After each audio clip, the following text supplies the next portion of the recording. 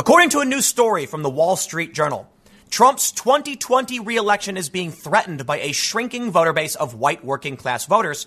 It's being replaced by white college-educated voters who lean Democratic and by minority groups. Over the past couple weeks, I did a few videos, first talking about how immigration would impact the Electoral College. Some people said that I got some stuff wrong on that, so I did an update. The next video I did talked about how blue states are actually losing residents to net domestic migration, meaning people from New York and Illinois particularly are leaving the state and going to other places. And as the internet allows more and more people to work remotely, they're going to be spreading out, and this could reduce the population and the Electoral College seats in big blue states. So it's hard to know exactly who's right about what's going to happen. But Donald Trump has taken a firm stance on immigration and actually made things much more harder across the board. I hear stories from friends about how their friends in other countries can't even get tourist visas. But I think it's fair to point out, everybody seems to have all the answers. Trump will win again. No way he'll win. Be wary of 2020 election predictions. And I completely agree. Although I kind of lean towards Trump is going to win for a lot of reasons, here's what we're going to do in today's segment. I want to talk to you about this Wall Street Journal story on demographic shifts and why I think the Wall Street Journal is actually wrong about this. But then I want to go through Donald Trump's approval ratings, which, surprise, surprise, have peaked, tying for the highest position he has ever been in the Real Clear Politics average, aside from when he just got elected. So let's see what the Wall Street Journal is saying about why Trump might lose due to a shrinking base of white working class voters. Before we do, head over to timcast.com/donate if you would like to support my work. There's a PayPal option, a crypto option, a physical address. But of course, the best thing you can do is share this video. YouTube has made some algorithmic changes. My channel be hurting, but we're working on some big changes for 2020. So outside of my plans to adapt, to improvise, adapt, and overcome, you sharing this video seriously just overcomes any algorithmic, challenge I might face. I'll put it this way. I don't care what YouTube does. If my content is good enough and people are willing to share it, my business will succeed. If my content is terrible, then don't share it, and eventually I will cease to function like any private business. But let's get back to the news from the Wall Street Journal. They say, demographic shift, poised to test Trump's 2020 strategy. Full stop, I disagree. Trump's support in the black community is way up according to 3 different polls. If that's true, I think Trump's strategy is actually working and he's prepared for this. But let's see what they have to say. The Wall Street Journal reports, President Trump's 2020 election strategy relies largely on the white working class base that he excited in 2016, but he faces a demographic challenge. The electorate has changed since he was last on the ballot in ways likely to benefit Democrats. Working class white voters are projected to decline by 2.3 percentage points nationally as a share of eligible voters compared with the last election because they are older and therefore dying at a faster rate than our Democratic groups. As those voters pass on, they are most likely to be replaced by those from minority groups or young white voters with college degrees, groups that lean Democratic. But I do want to stop here and point out. Actually, no. I don't want to stop here. Let's move on. We'll get to that. We'll get to other points later. I'll come back to these. That means Mr. Trump will have to coax more votes from a shrinking base or else find more votes in other parts of the electorate. Trump has a certain hill to climb, and this suggests that the hill gets a little steeper, said Roy Texera. Sorry, I can't pronounce names. A demographer with the States of Change Project, which provided assessments of the 2020 electorate. They say changing battlegrounds. Projections show that the pool of eligible voters in 2020 will be different than in 2016 as white voters with a 4-year college degree decline as a force in the electorate. Now let's go back to this point that I've wrapped that up. Donald Trump's base is larger. According to the New York Times Upshot, they say his favorability is way up. His approval rating is essentially way up, but his favorability today is way higher than when he even got elected. So while there may be a general decline in white working class voters, not all of these people voted for Trump. Many of them are, blue dog Southern Democrats or they're Union Democrats. And while many of these people did support Trump, a lot of them probably voted for Hillary Clinton. You need to understand in these blue wall states, in like the Rust Belt, for instance, Trump won by very, very thin margins, razor thin margins. While losing 1 or 2 of these states wouldn't have changed much because Trump won by, I think, like 70 electoral votes, he was close. It was really close to not making it across that threshold. Well, necessarily. The point is, he could have stand to lost 1 or 2 of these states. Today, while the white working class base may be shrinking, they point this out, and we'll read more. I think it's important to point out Trump's base is larger. He's won over more people. The economy. But rest assured, I have another article from a couple days ago arguing Trump's economy is not good enough. There's always something. That's why I highlighted the NPR story. Everybody thinks they have the answers. I'll tell you this, man. I think Trump's going to win, but seriously, I don't know, man. It's such an unprecedented time. So let's check out this graph here. They say in Michigan, Pennsylvania, Wisconsin, Arizona, Florida, and North Carolina, white working class individuals are projected to go around between 2 to 2.8 percentage points. And we're going to see small fractions of minority groups, including Asians, Hispanics, African Americans, and whites with a college degree going up in these same places. They say the margin of victory, considering only demographic change for 2016, shows that Trump will lose Michigan, Pennsylvania, and Wisconsin based on the 2016 election. Now, hold on. They're arguing that in 2016, Trump won these states. In 2020, he will lose those three by 0.5, 0.64, and 0.15 points. But that doesn't take into consideration the New York Times Upshot assessment showing Trump's base is bigger today. Look, man, as I've pointed out time and time again, I think you got to factor in that people might really dislike Trump, but they love that money. You tell somebody the money is good, and they're going to, as I describe it, look over their shoulders, vote for Trump, and then brag about how the orange man is bad and they voted against him. I think at the end of the day, people are going to say, put the green in my pocket and you get my vote. That's why Trump's base is likely larger today. And it's likely why Trump's approval rating is at its highest point, tied so it's 45.3 in the aggregate, the highest it's ever been, just outside of right when he was elected. The reason I separate that is because right when he got elected, he didn't do anything. So it's like, what was his approval rating really about? It sank dramatically. And we'll get to this in a second. Let's read more about demographics. They say, the project is a joint venture of think tanks with different ideological leanings. I'm not going to go through all of it, but you've got the Center for American Progress, which is progressive. You've got the Brookings Institute, center-left, the Bipartisan Policy Center. And so they're basically more center to center-left groups. Naturally, I think it's fair to say you got to be careful about these assessments because people vote based on who they think is going to win. A lot of people do. It's unfortunate. And these left-wing groups are seemingly doing this, well, Trump might win, but there's a slight advantage for the Democrats just to create this perception that Trump is actually doing worse. But this what they don't understand is that, check this out. They mention that African Americans are going up in these areas, but do they mention that Trump's support in the African American community is actually way up to the highest a Republican may have ever seen outside of George W. Bush? But that was related to, conflict stuff. So I have to be careful about how I describe these things because YouTube is going to ban me. But hey, you know how it works. They say, while analysts say Mr. Trump will likely have to boost turnout from his core voters to counter demographic change, they also say the task is achievable. They cite Mr. Trump's strong connection to his base, as well as signs that turnout in the fall is on track to set records, given that the president has driven up engagement among both parties.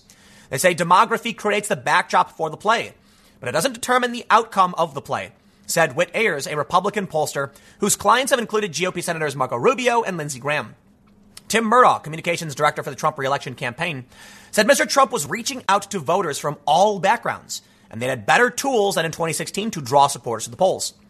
The voter data we have is unsurpassed, and we have maintained contact and built our voter list by tens of millions of names. Our ability to contact and turn out the president's supporters will really be unmatched in presidential campaign history. The analysis by States of Change doesn't take into account a myriad of factors that can swing any election, including who may switch parties or whether turnout will rise or fall. It offers a starting point for assessing the 2020 electorate by looking only at changes in who will be eligible to vote in November 3rd, who has entered and who has exited the electorate. So I find the narrative interesting.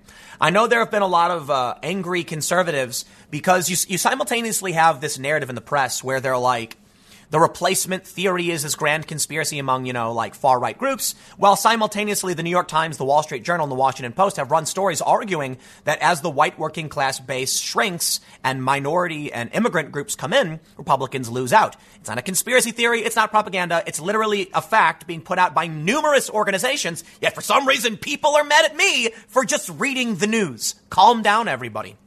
So here's the thing. There's a lot of things to consider. The first thing I want to do is lightly pass this story. I'm not going to get too much into it, but I want to point out, they say how Trump created a new global capital of exiles. Many people on the other side of the border stranded.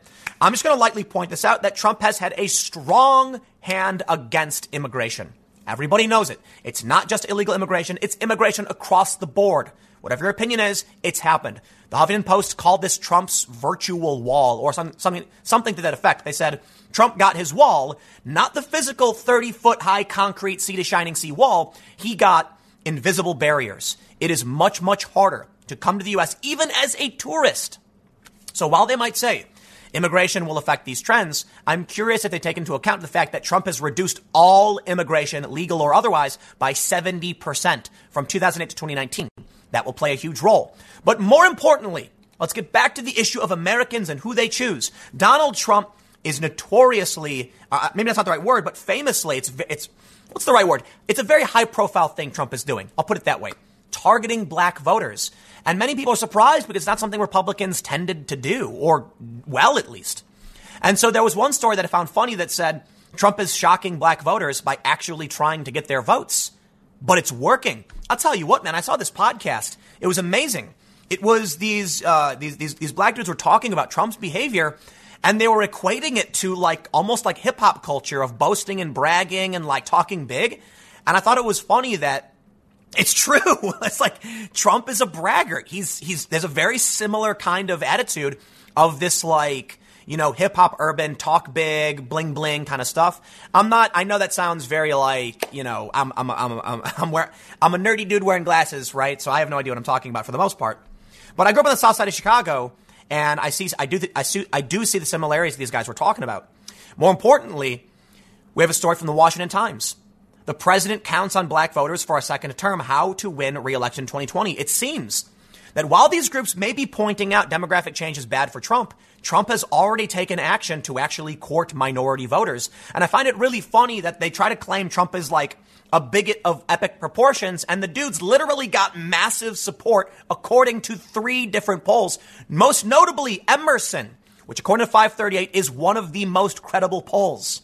Let's check out this story from the Washington Times. They say, how does the Trump campaign plan to win re-election? Moving black voters into the Republican camp.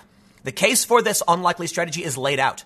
Coming home, quote, Coming Home, How Black Americans Will Re-elect Trump, a book that has already become a blueprint for the Trump political team. The authors are Vernon Robinson III, a black Air Force officer and former socialist, and Bruce Eberl, a prominent political strategist and direct mail specialist. Both played major roles in Ben Carson's presidential bid in 2016.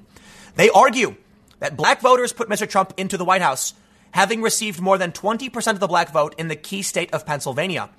Black precincts went overwhelmingly for Hillary, but the low income and welfare recipients who inhabit those precincts make up just 1/5 of the state's black population. They say the remaining 78.8% who are working and above the poverty line, the authors observe, weighed in heavily for Mr. Trump, giving him his win. They also stress that black voters gave Mr. Trump his margin of victory in Michigan. Even more encouraging, say the authors, is the steady exodus of black Americans from the ranks of the Democratic Party. A Washington Post headline is telling, quote, 4.4 million 2012 Obama voters stayed home in 2016, more than a third of them black.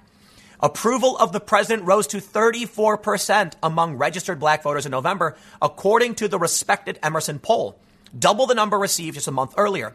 Rasmussen came up with a similar finding. The mid-November Marist poll landed Trump at 33% among non-white adults. Other respected pollsters have him at half this number, but far above the 8% figure in 2016. And there it is. Washington Times pointing out, regardless of whether or not it's as good as Emerson thinks, it is double at least where it was in 2016. Well, they say most of them have him at half, so I don't want to be overly hyperbolic, okay, exaggerating. But the fact is, Trump's approval among minorities is way up. And I got to say, it's kind of a weird thing for me, but I'm kind of glad because I feel like the Democratic Party has taken advantage of low-income and minority communities, and this is one of the reasons I have great disdain for them. Although I disagree with Republicans, don't like what they stand for, I feel like the Democrats take advantage of me, where I grew up, and that's why I kind of feel the way I do. Policy-wise, I'm rather left. You should come hang out with me and you'll see just how much of a lefty I am. And, that's why I was a big proponent of Bernie in 2016, because he stood for civil rights and I trusted him. Now I think he's pandered a bit too much. I still do, like the guy a bit, but I've soured on his politicking. I'm not a fan for a variety of reasons, but I'll put it that way. I do think he's a bit too far left for me. But here's what I want to say.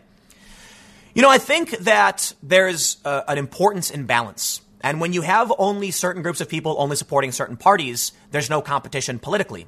I think now if we see more people, although it's still a minority, move to the Republican Party, there can be an actual competition of ideas, and that will help us solve problems.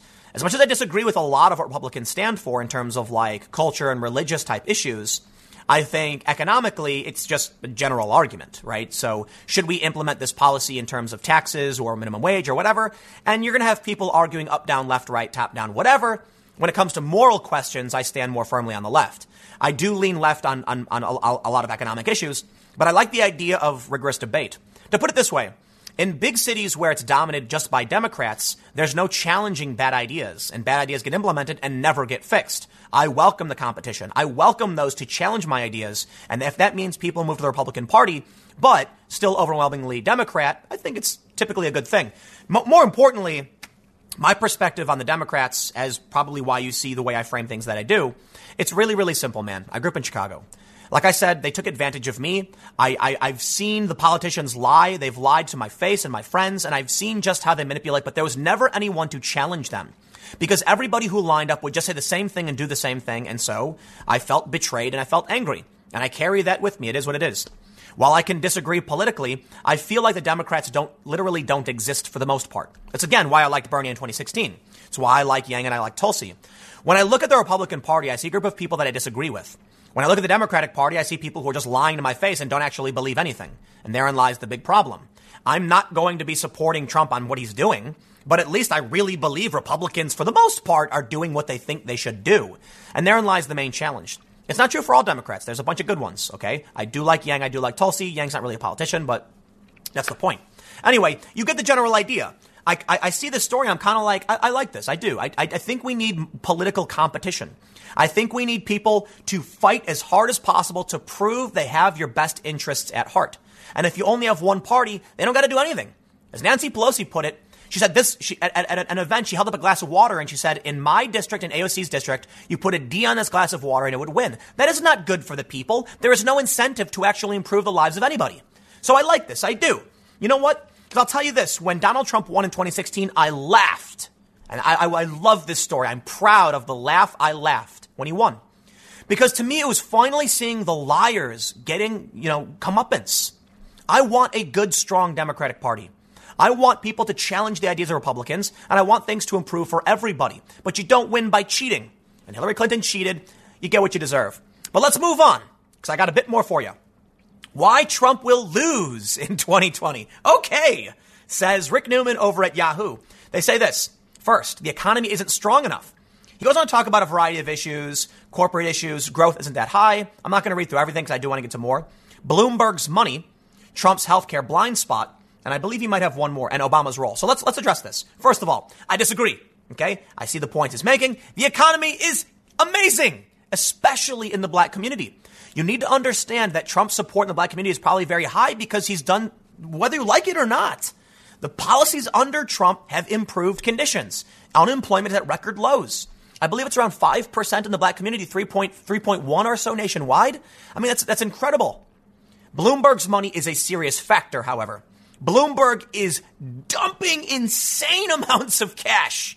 And I am outraged that he's only putting about 10% in digital. I'm right here, buddy. Don't you want to run ads on my contents? So he's doing like 100 plus million per week, or maybe it's not that high. It's like 30 million per week, some ridiculous number. And they're projecting he's going to spend around 360 million by the time Super Tuesday comes up. You got to take into account that is serious. However, for now, Bloomberg's targeting Democrats, not Trump, so I'm going to have to disagree. While it may play a role going into after the nomination, right now, Bloomberg's in third place. He's not going to get the nomination. So what is he going to do after he loses? He's currently not targeting Trump, and he can't do what he's doing if he doesn't get the nomination because there's limits on, how much you can spend. Hiccups. So right now, Bloomberg's just dumping money, hurting Democrats. Sorry, I'll disagree. While I think there is a serious threat from this money, it's only if Bloomberg wins, and he's likely not going to. Trump's healthcare blind spot is a legit issue.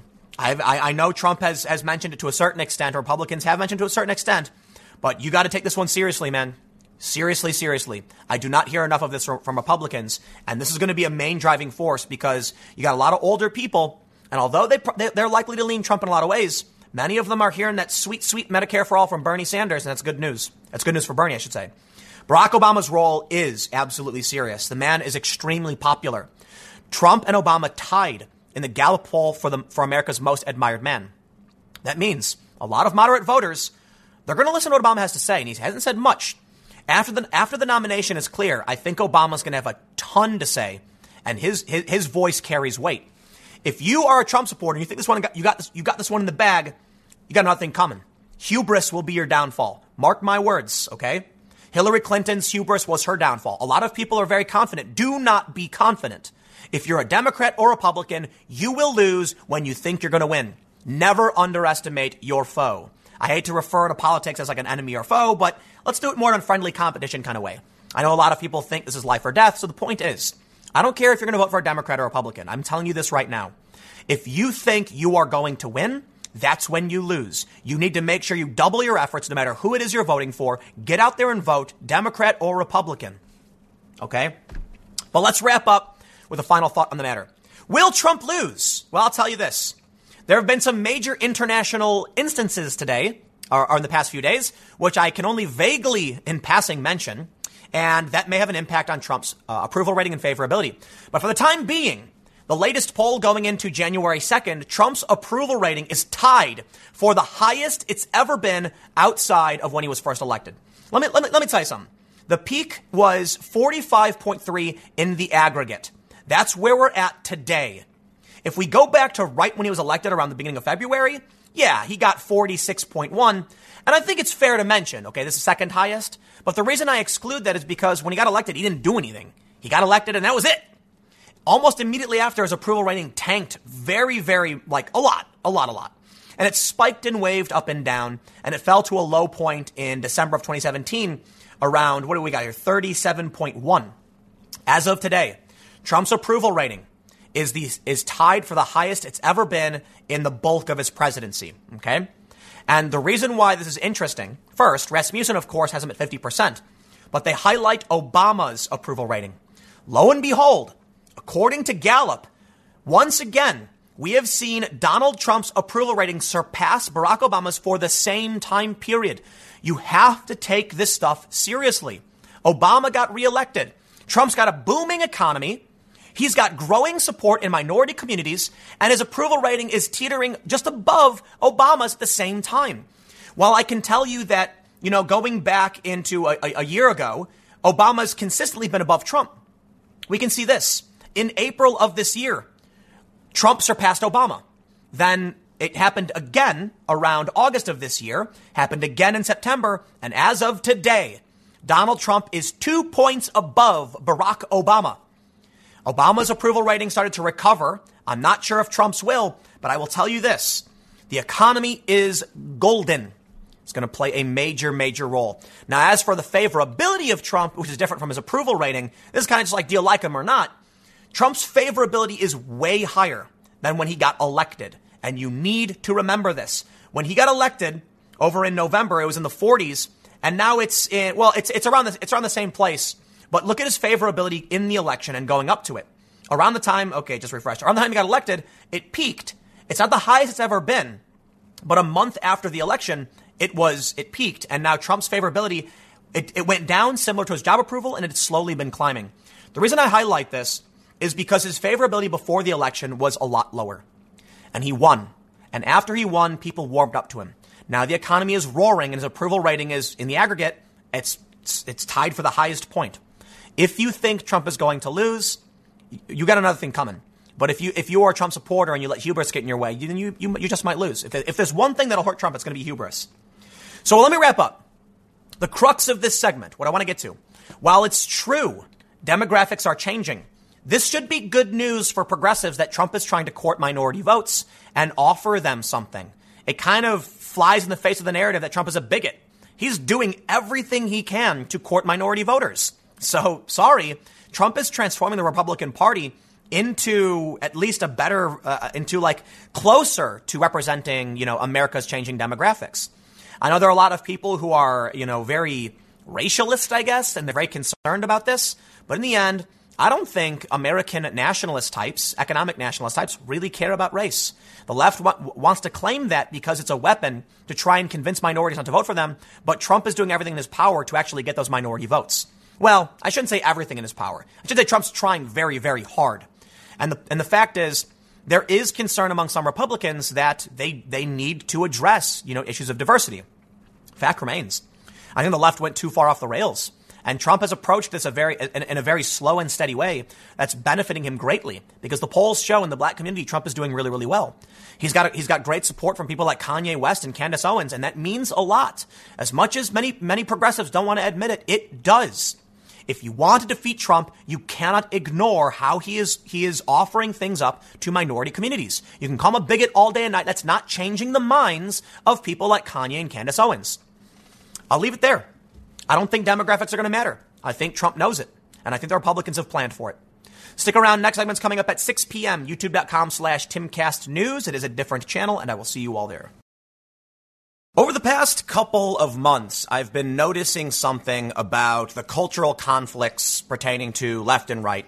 And it's that a lot of the conversation around social justice outrage, anti-SJW versus SJW, all that stuff, it's kind of been slowly fading away, and now things are becoming more overtly political.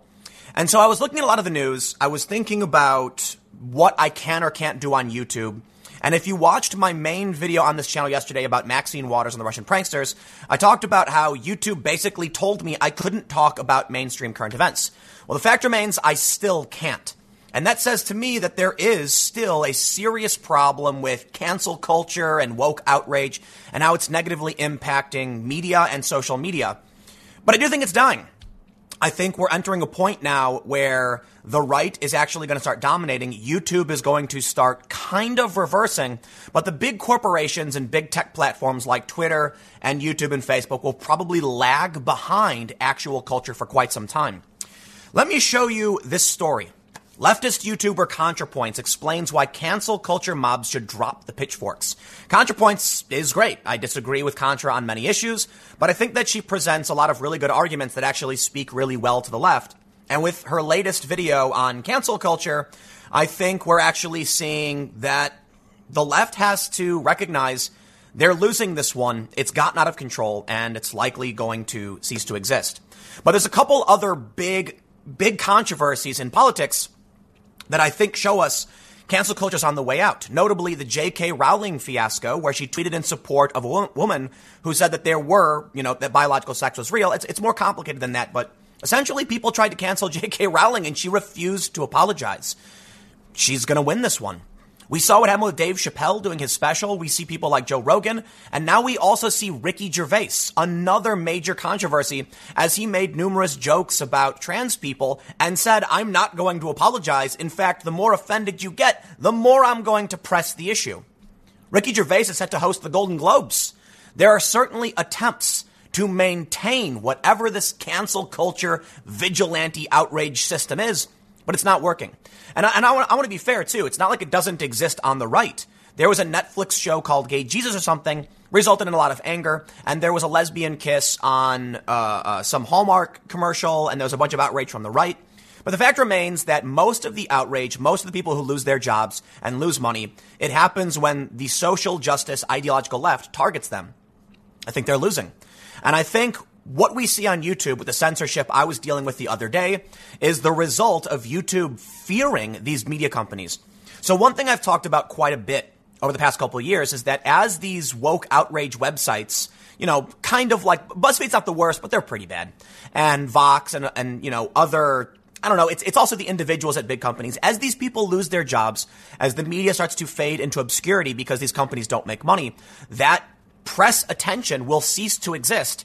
And we will, I hope, come to a point where we become more resilient and resist this psychotic nonsense. However, for the time being, Facebook is scared, YouTube is scared, Reddit is scared, and so they bend over backwards. Even the Wall Street Journal helped contribute to this, and they're more conservative when they went after PewDiePie.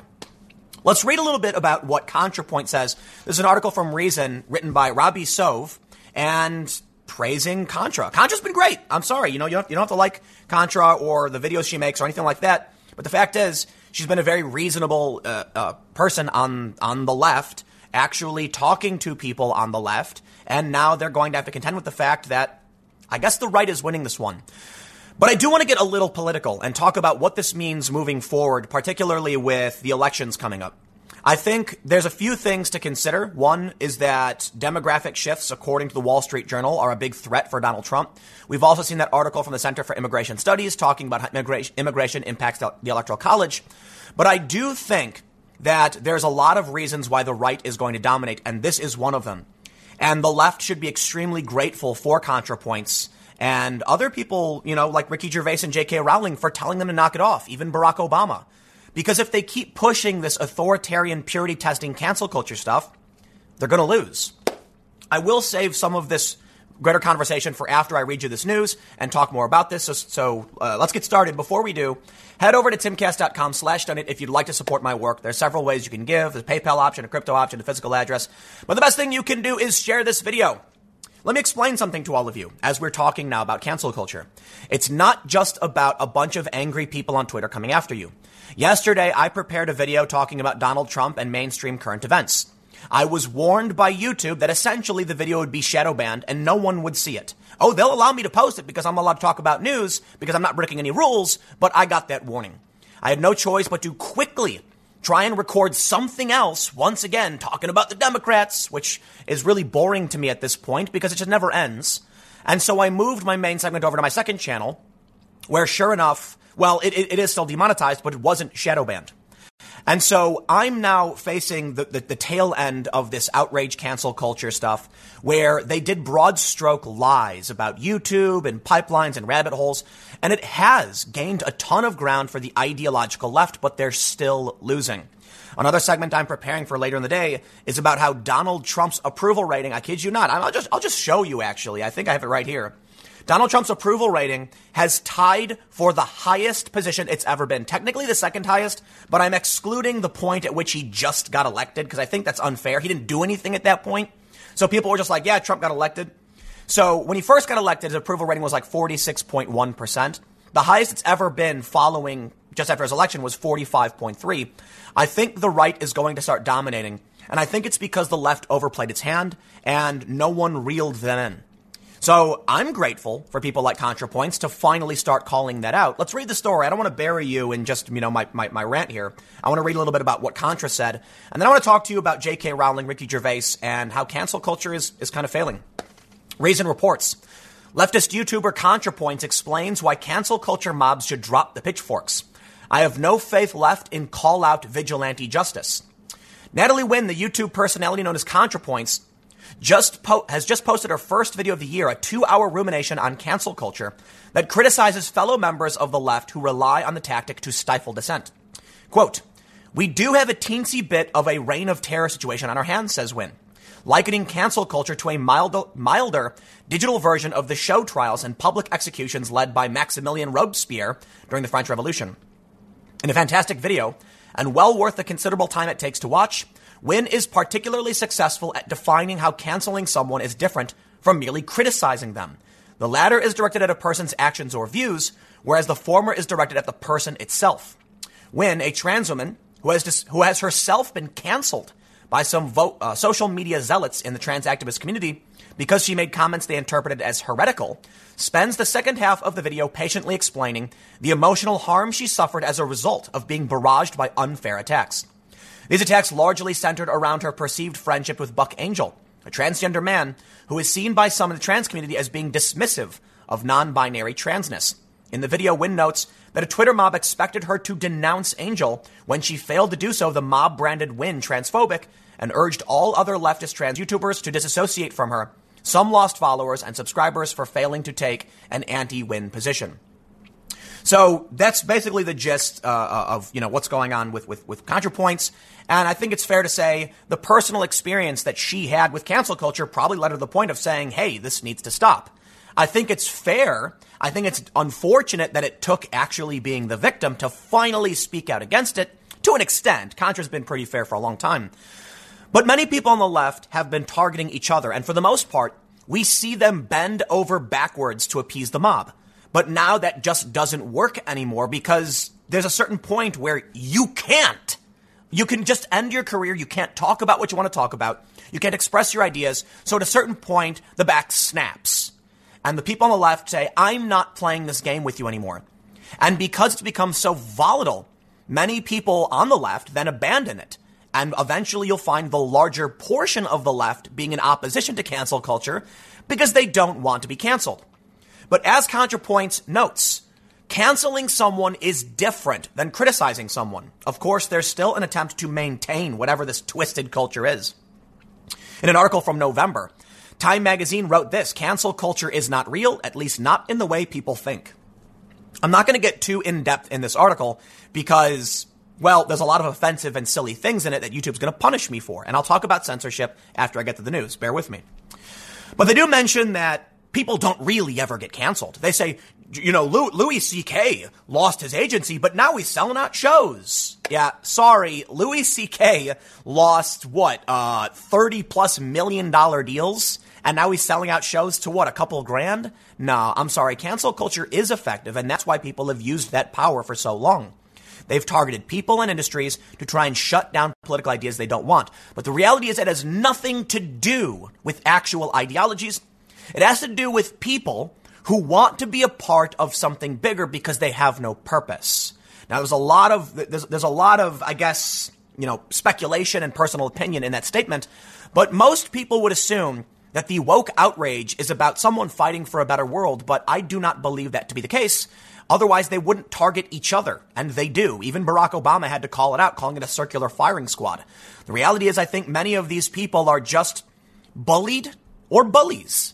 And they found a way to actually exert force and feel like they matter.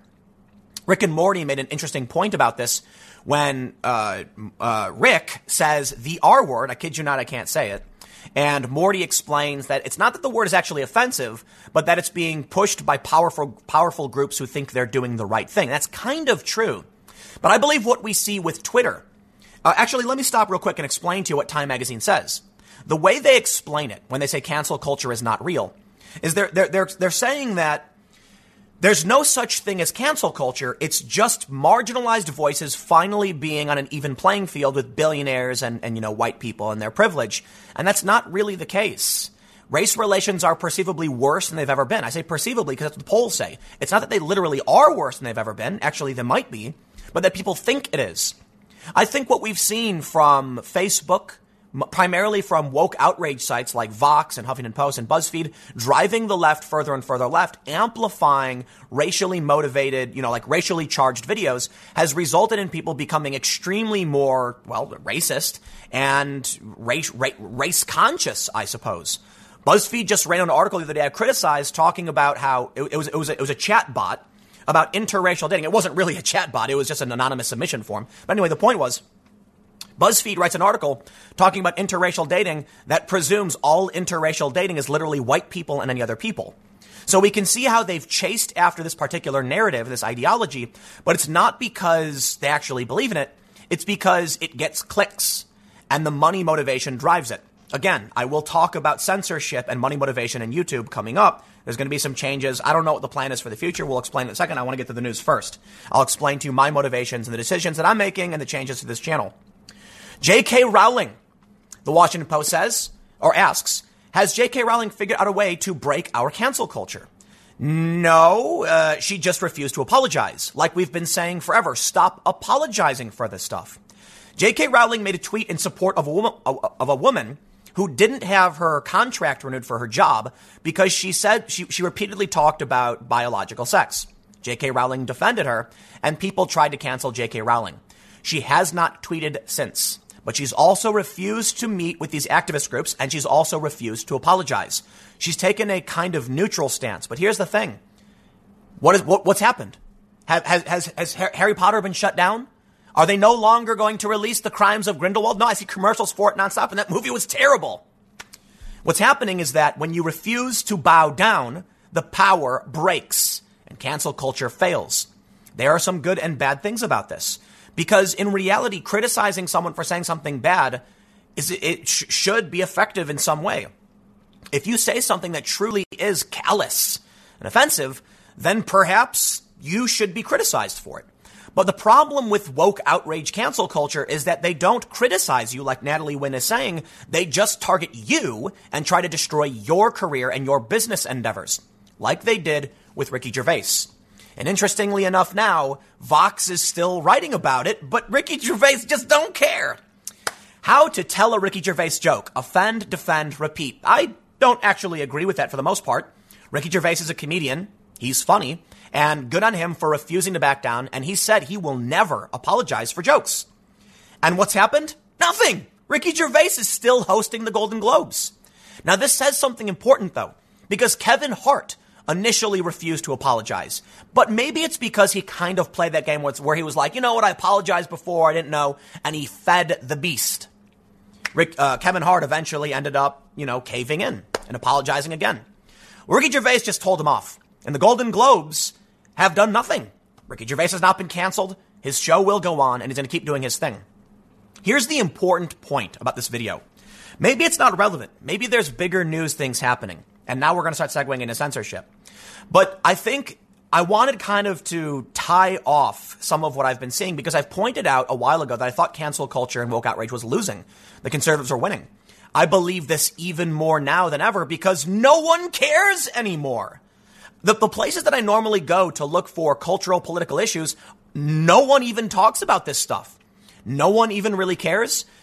Maybe it's because we're entering the 2020 presidential race, but I think it's the fact that, well, for the most part, woke outrage has lost. We're becoming more resilient to it, and for the better. Ricky Gervais can make his offensive jokes, and they can't do anything about it. But this spells really bad news for the left because they've invested so much in this, and they've pushed themselves so far to this point where they have nothing left to stand on. And I look at it this way. The way I've explained it is like, it's like an island with cliffs in both directions. And while the right cliff has completely collapsed and far-right groups, like literal far-right groups, have been purged from the internet due to cancel culture, and now even I face censorship, and I'm nothing. I'm like furthest from far-right. We can see that it's going to start happening to the left as well as people get sick and tired of walking on eggshells. And it's true. Most people really don't like this. They don't like living in fear. The problem is too many people were scared. And unfortunately, in my opinion, well, it's pathetic. It's very pathetic. But at least now we're seeing even J.K. Rowling, the person who retconned Harry Potter because the outrage mob kept coming for her and she kept changing this character and this character. And now people are saying, shut up. You should have shut up a long time ago. And now she has. She stopped tweeting. Technically, you could say she's canceled because they went after her and she doesn't tweet anymore. But she's refused to apologize. And as more and more people refuse to apologize, it means we're not going to have to live under the boot of these weird leftist authoritarian ideologues anymore. It also means, in my opinion, that that's potentially good news for Democrats. They need to get away from this stuff. Let me tell you, the most dangerous thing to the Democratic establishment is woke outrage. It's fueling the far left. It's fueling, voices the Democrats don't like, and they need to stop it. Which is why I find it strange that Facebook and YouTube has been censoring content that talks about mainstream issues. Because I'll tell you this.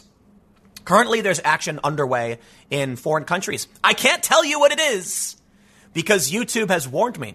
So I'm faced with very serious questions, or conundrums, I should say. The questions I ask myself about what my career can be and where we should go. Let me wrap up the Ricky Gervais thing, and then we'll talk about censorship. Because if you do a simple Google search of Ricky Gervais, do you find anything about controversy relating to his jokes? Seriously? No. This is surprising to me. In my research for the segment, I was thinking, what's going on with Ricky? He made a bunch of offensive jokes. They tried canceling him. They're trying to get him kicked off the Golden Globes. Nobody cares.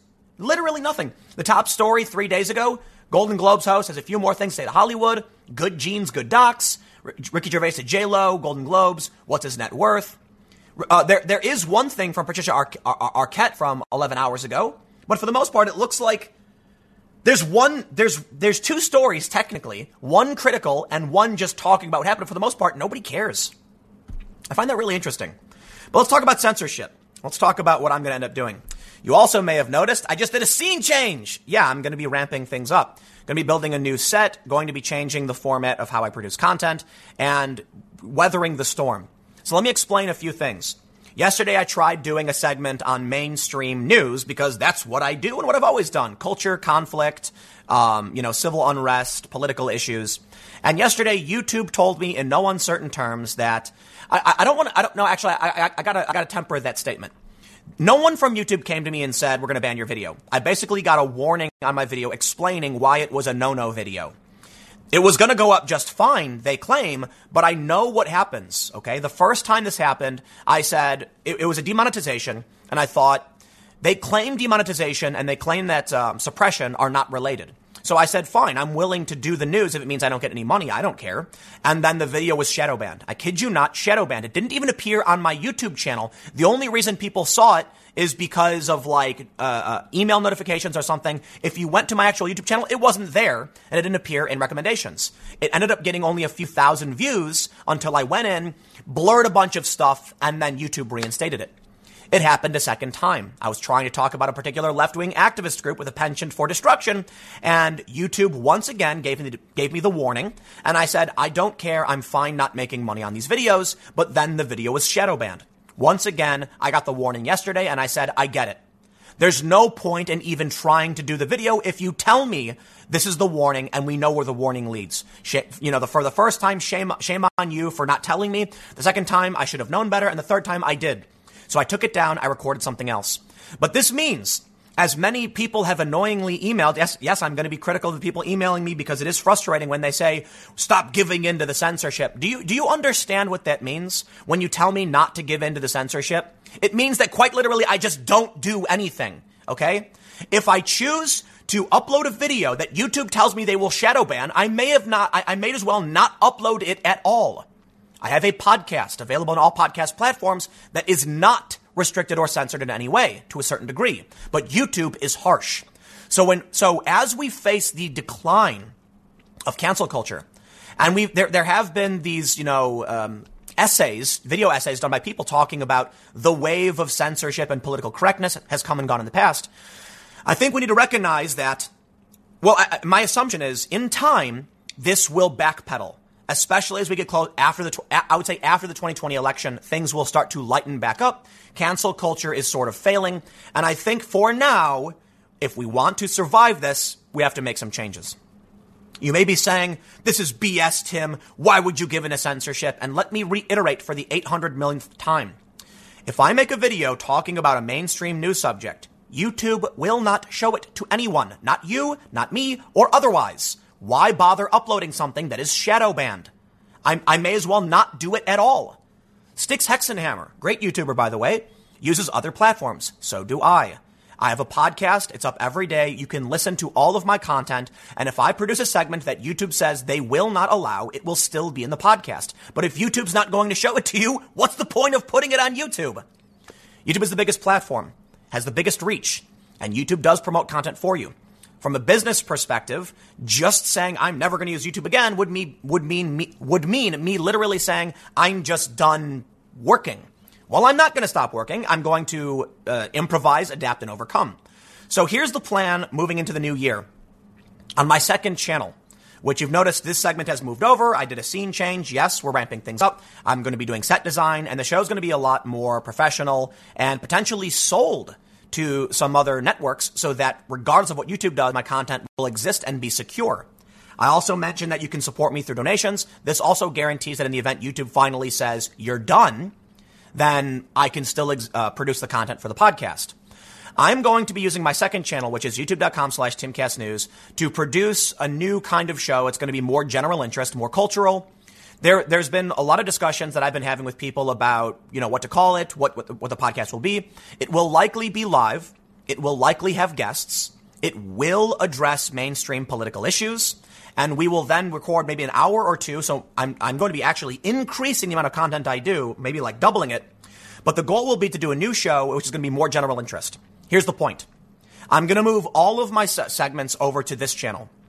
What that means is that the things that YouTube says they're not going to show to anybody, I'm going to upload anyway. And if they don't want to monetize it, and if they want to shadow ban it, then it'll be here and you'll have to manually search for it. Otherwise, or just you won't see it. Fine, whatever.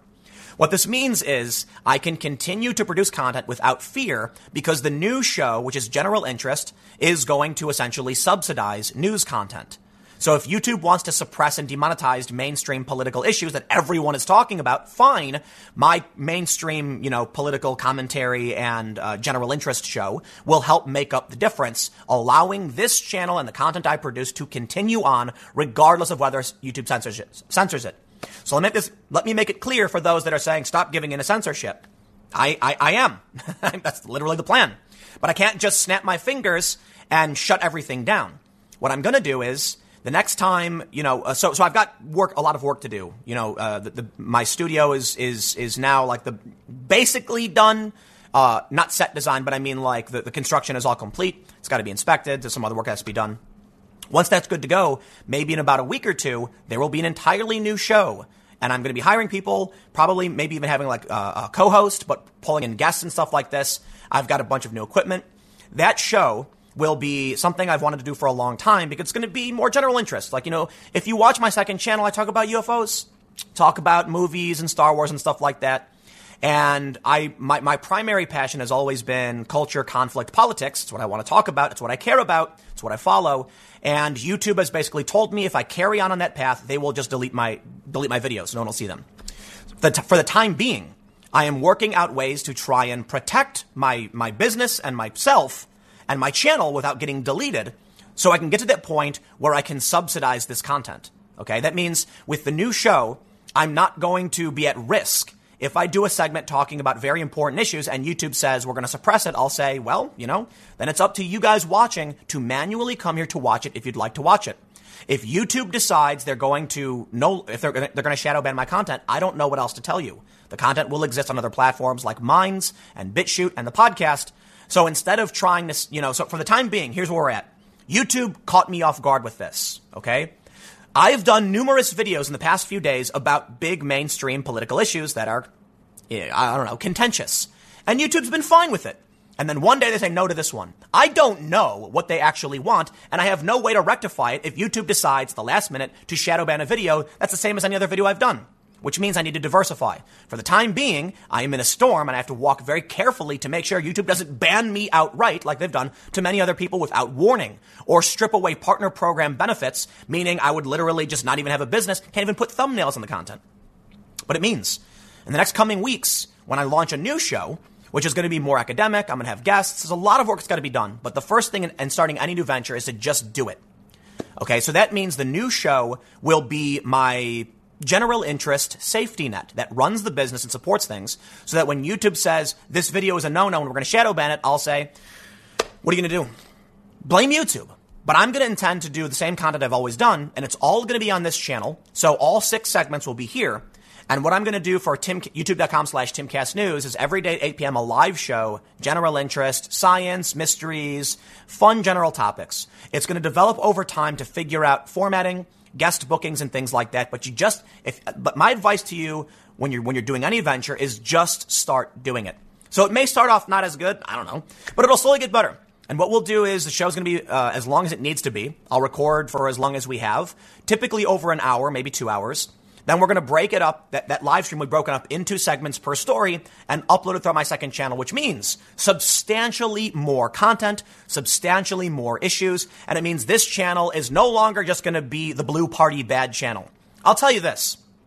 A lot of people seem to think that Tim Pool chases after the views, that I produce content about Democrats because people click it. That's not true. Over time, YouTube has been socially engineering their platform to force me and other people to produce the same content, not because it gets more views, because they threaten us with being banned if we deviate outside of what they want. I do not like this, so I'm going to do more work. And if YouTube wants to ban these videos on this other channel, at least I'll have a different show and my content will exist on other platforms. The point is, I am not producing videos, crossing my fingers and tracking the views, hoping that this time when I criticize the Democrats, it's going to get more views. No, I literally just talk about what I want to talk about. And I think the easiest way to exemplify what's ended up happening is that if you look at the recent data from Mark Ledwich, which is recfluence.net, I believe. Google him. I don't have it pulled up. It shows that my second channel is considered centrist, Because I talk about a wide range of issues because when they get demonetized and suppressed, I just don't care. My main channel became top political news because it was what YouTube basically only allows me to make. And because me, as like an old school moderate, am now far away from the left, my criticism of the left is that the left is doing a lot of things wrong. You'll never find a video where I'm like, Trump is the greatest, but Trump is not that bad. And right now we're in an era where not liking Trump and wanting someone like Andrew Yang or Tulsi Gabbard is considered right-wing. I kid you not. They call both of them the alt-right Democrats. So there's no real center anymore. I have no idea what's going on. But if the only content I can produce without being censored by YouTube is about what Trump and the Democrats are doing, and it turns out that the Democrats tend to be playing stupid games, not the Republicans don't, but like the Republicans are doing their thing, then the only thing I can ever really make is boring content about Maxine Waters getting tricked by Russians. I'm sick of it. I really, really am. So that means if being pushed into a corner nonstop by YouTube due to censorship and suppression means that I have to adapt if I want to survive. That's the reality. And I'll be completely honest with you about it. But I do think this video has gone on a bit too long. I got to wrap things up. But there it is. I don't know exactly. It's going to be changing slowly over time. Early in the year, people don't like working, so, things are shaky. But I will say this. Business over the past year with my content has been phenomenal. I am not hurting in any capacity. We're expanding. Subverse is doing really well. We've got a bunch of amazing projects on that end. We are doing a really, really amazing job. I fully expect that my plans are preemptive. I think the changes I'm going to be making and adapting to are earlier than they need to be, but it means revenue will be going up in the long run. This video might actually get suppressed for some of the things I've talked about. Yeah, well, you know what? So be it. I think we're at a turning point with the political world. I think hopefully by next year, cancel culture will be completely gone. I think Republicans are going to sweep in 2020. I made the same prediction in 2018. Maybe I'll be wrong again, but I really think so. And I think once this starts happening and the left is really being beaten down, they're going to turn to people like me and other more sane leftist types who have been screeching nonstop. And they're going to say, tell us what we need to do to win again. They're going to look at my content and say, you know what, Tim was actually right about this. And then YouTube will have a turnaround point where they'll say, oh, it's now socially acceptable. The point is, YouTube and Facebook are like 3 years behind where cancel culture is. Now that we're seeing Ricky Gervais winning and Dave Chappelle winning, then it's going to come to a point where YouTube's going to be like, oh, we don't need to ban this stuff anymore because now it's socially acceptable. And that's where I think we'll head. Hopefully it happens sooner rather than later. But anyway, cancel culture is dying. I hope it's a good thing. I will see you all in the next segment at 1 p.m. at youtube.com/TimCastNews for the time being. And then probably in the next 2 or 3 weeks, I'm going to be doing a live show like basically every day, which means I'm going to have about 3 hours of content every day, not just an hour and a half like I've been doing. Although I think yesterday was like 2 hours. But it means substantially more content. And it means if you watch my second channel, you're going to get a very, very different kind of show. We're going to build it as we go. But I'm going to talk a lot about science. It'll probably get a lot less views. Good, so be it. It's a new venture, and I'm excited to start something new. And all of that political and cultural stuff will exist on this channel here. But I'll end with one thing. What made me want to talk about cancel culture was that it looks like the culture war is kind of winding down with a right-wing victory. I say right-wing, but the reality is it's a liberty victory because I never consider myself right-wing. The left has gone nuts on this stuff, and even leftists are starting to acknowledge it. If J.K. Rowling refuses to back down, then I think it's fair to say that however you want to define the factions in this one, liberty versus authority, the liberty side is winning. Ricky Gervais did not lose his job, and we are coming out on the other side of this with cancel culture having lost. Hopefully social media stops it being as effective, or however you want to describe it, and people just carry on with their lives and stop freaking out because some cartoon on Twitter called you, a cartoon squirrel called you a fascist or something. But we'll see what happens. I'll tell you this. If we're going to survive, we have to adapt. There have been a lot of channels that have been purged outright. I'm smarter than that, which means if I don't make the changes I'm making, I can just stop making content. Yeah, I mean, hey, I can get in my van and go skateboarding all day. I haven't been skateboarding in a while, man. I miss that. But no, I'm passionate about this. And I refuse to lose, and that means as a chess player and as a Magic the Gathering player, you might notice my Magic stuff, I think about the cards my opponent is holding, but figuratively and literally. And I think about what I need to do to make sure in the next turn I get my advantage. And that's what I'm doing here. Thanks for hanging out. Stick around. I'll see you on the next segment. And then again on this channel at 4 p.m. Okay. This time, Donald Trump slipped on a banana peel and pulled off a backflip. If you don't get the analogy, let me explain. I don't want to bury the lead, though. Iraqi MPs back call to expel U.S. troops. The United States has about 5,000 soldiers over in Iraq. They should not be there. It's time to come home. And it seems that Trump may have accidentally just ended the Iraq war. Yes, accidentally. I know a lot of people are like, what do you mean by accident? Let me explain. It is often accused that Donald Trump is bumbling around, spinning in circles, wrapping himself in toilet paper, slipping and falling. But for some reason, no matter how much he fumbles and bumbles, he lands perfectly. 10 out of 10, say the judges. They claim that everything Trump does that benefits him was just an accident or a mistake, and he got lucky. But how many times can Trump get lucky and pull off a perfect backflip? So the analogy I use is that Trump is walking along, slips on a banana peel, does a perfect backflip, and lands to applause from the audience. What I mean by this, I don't think it's an accident when Trump distracts the press. I don't think it's an accident when Trump says something bombastic and then everyone says, oh, Trump is such an idiot, and it benefits him politically. I'll give you an example. He changed the rules on asylum last year and at the same time tweeted about the squad like Ocasio-Cortez. The media immediately runs to Trump's tweet and rants about how Trump's a bigot, and they completely ignore the asylum change. It wasn't an accident. Trump tweeted on purpose. However, following the escalation in the Middle East and the actions taken by Donald Trump, Iraq now wants the U.S. to leave.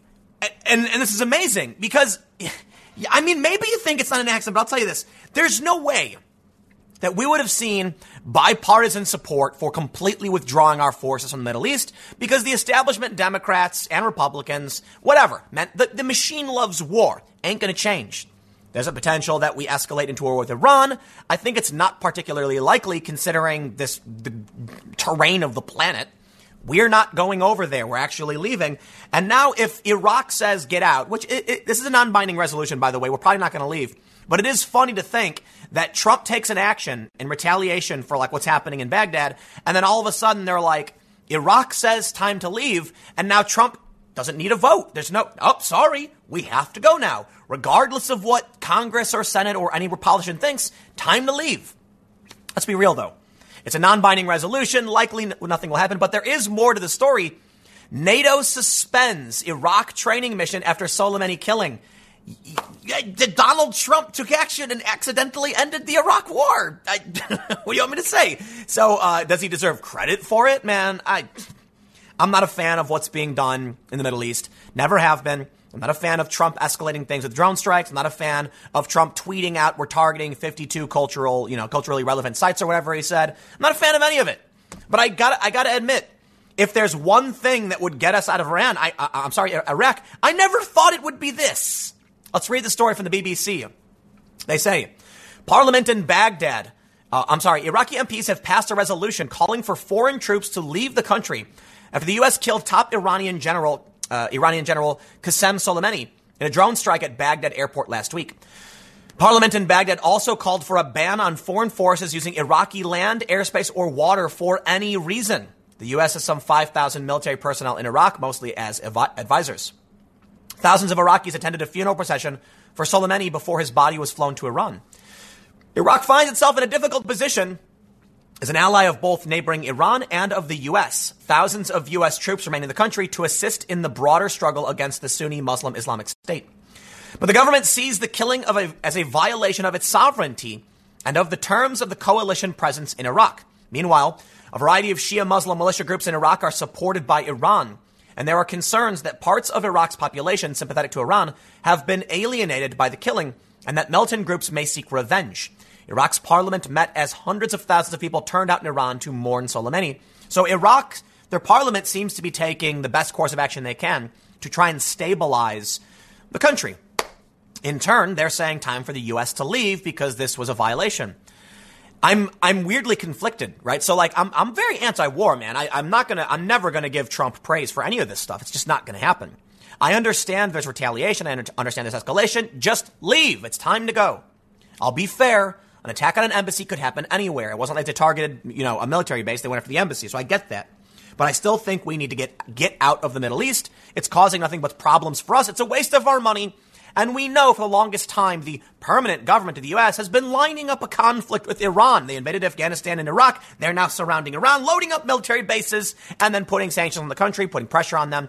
And then, conflict erupts from this. And then the U.S. gets a pretext to be like, oh, no, we have to go after Iran now. Time to go. Time to come home. Time to take care of America. Time to spend money on our roads, on our infrastructure, on our health care. And I'll say this to the Democrats. Okay, I can sit here all day and complain about Trump's actions in the Middle East. I can complain about Obama's. I don't care which president it is. Obama did the same thing, and other Democrats complained. Trump does the same thing, and I have the same criticism. But I will tell you this. Stop getting up on stage and talking about how we're going to tax the wealthy. Start talking about ending this. So if you love him or hate him, the conflicted emotion I have now is that Donald Trump escalated tensions, and I'm like, bad, and it resulted in the opposite effect. Now Iraq is saying, get out. And although it probably won't lead anywhere, I'd like to hope that this puts pressure on the U.S. to finally be forced to leave. So maybe? I don't know. Oh, man. If, Trump committed this, action under, I believe the action against Soleimani was authorized both under the 2001 AUMF against terrorism as well as the AUMF of Iraq, 2003. I believe many Democrats voted against, or maybe it was 2002, the authorization for use of military force in Iraq, but everyone supported the terror one.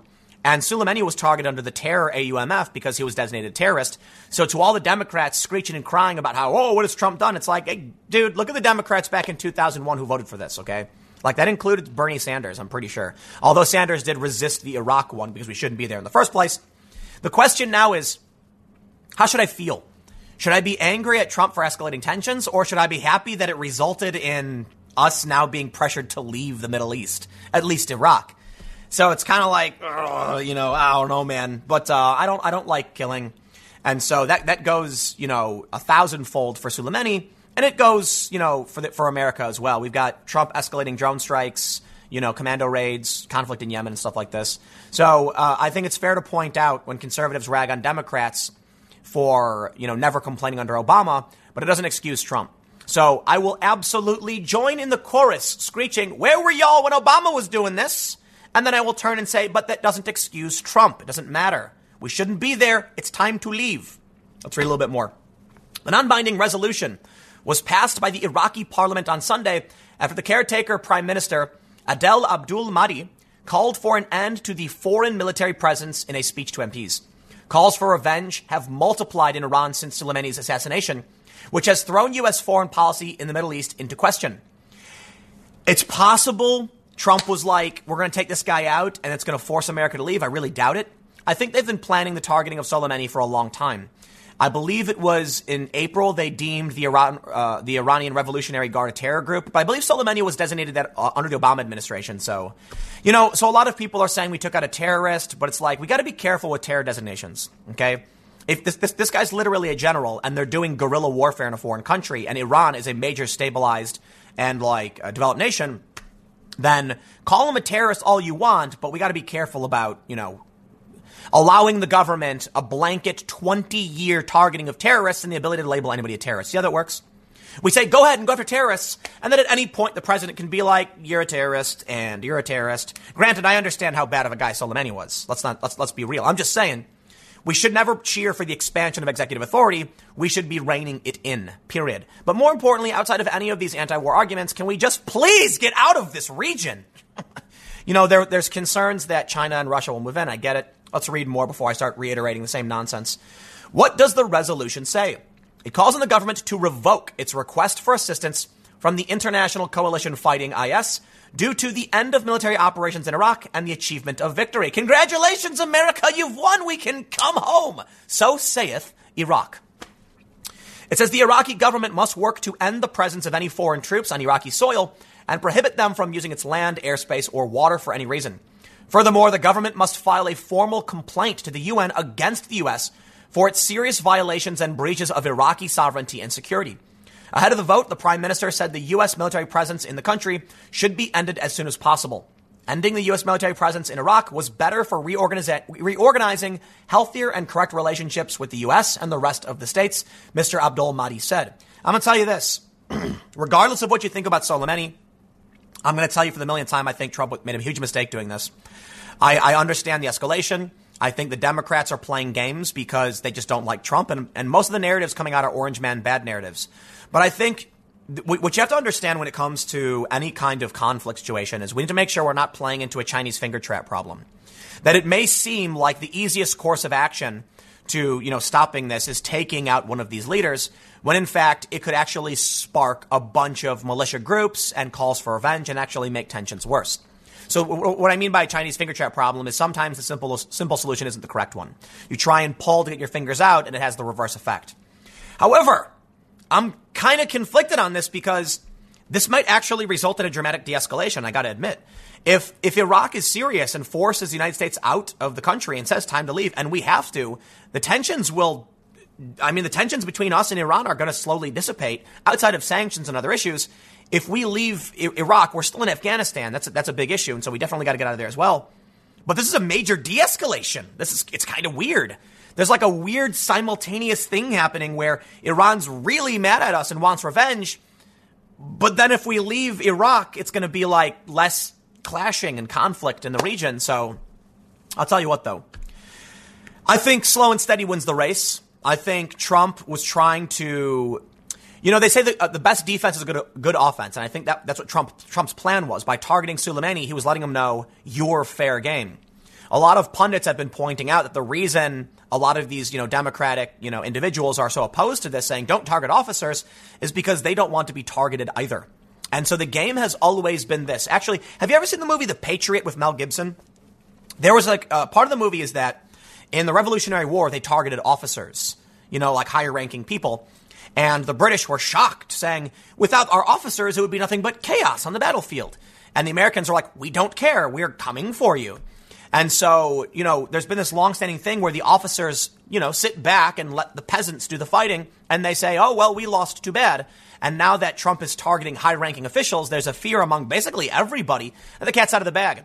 And that no matter who you are, if you're a political official, a military official, it's all fair game now. This is dangerous. It could lead to dramatic escalations in war. But at the same time, it looks like there may be an inverted effect. I don't know. So maybe the whole solution was counterintuitive. Maybe we needed a dramatic escalation to shock the system, to force these countries to finally tell the U.S. to GTFO. As there's been a slow maintenance of our conflict in the Middle East, no one's really ever been shocked enough to say get out, even though things have gotten really bad. But maybe this was it. Maybe Trump really did accidentally end the Iraqi war. Granted, we only have 5,000 people there. I think the U.S. has like 1.2 million troops, so 5,000 is not a big percentage of that. But it's about time we get out, Now, Afghanistan's a whole other story. Afghanistan is unstable, but let's be real, man. Trump was trying to negotiate with the Taliban, and people were mad he was going to bring them to Camp David because apparently it was around 9/11 too, because people were saying what this means as like a symbol is really, really bad. And I agree with that criticism. But you got to admit, Trump that's a heck of an olive branch to reach out to the Taliban and be like, we want to end this war. So here's what I think's happening. As much as nobody really wants to admit it, if you look at the bigger picture, it really does seem like Trump is essentially ending the default American empire. And the permanent government, I don't like using the word deep state because it implies a more conspiratorial nature, but the intelligence agencies that maintain their plans throughout different presidencies are angry because they had a plan. And it's even been in messages they've said like he's dismantling the government. It's like, no, he's dismantling the ridiculous foreign policy machine where we fund the defense, put military bases all over the place, and then invade foreign countries. You can call Trump whatever you want. You can insult him. But I think what we're seeing is Trump is taking actions, not as directly as you might think, but he's pulling back on American foreign military power. And that's why I think the Democrats constantly say, oh, all roads lead to Russia.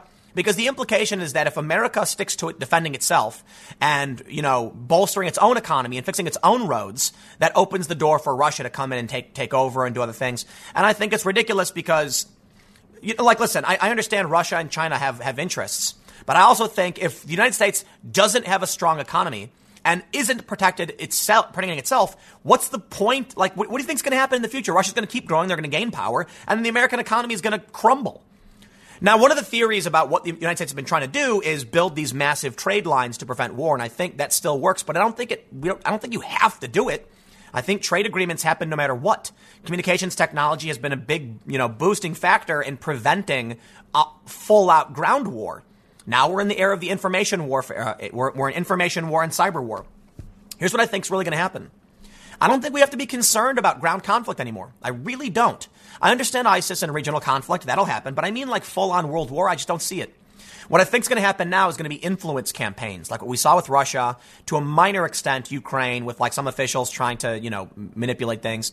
For the most part, though, most countries are engaging in influence campaigns to try and manipulate populations because you don't need to force anyone to their knees when you can trick them into bowing.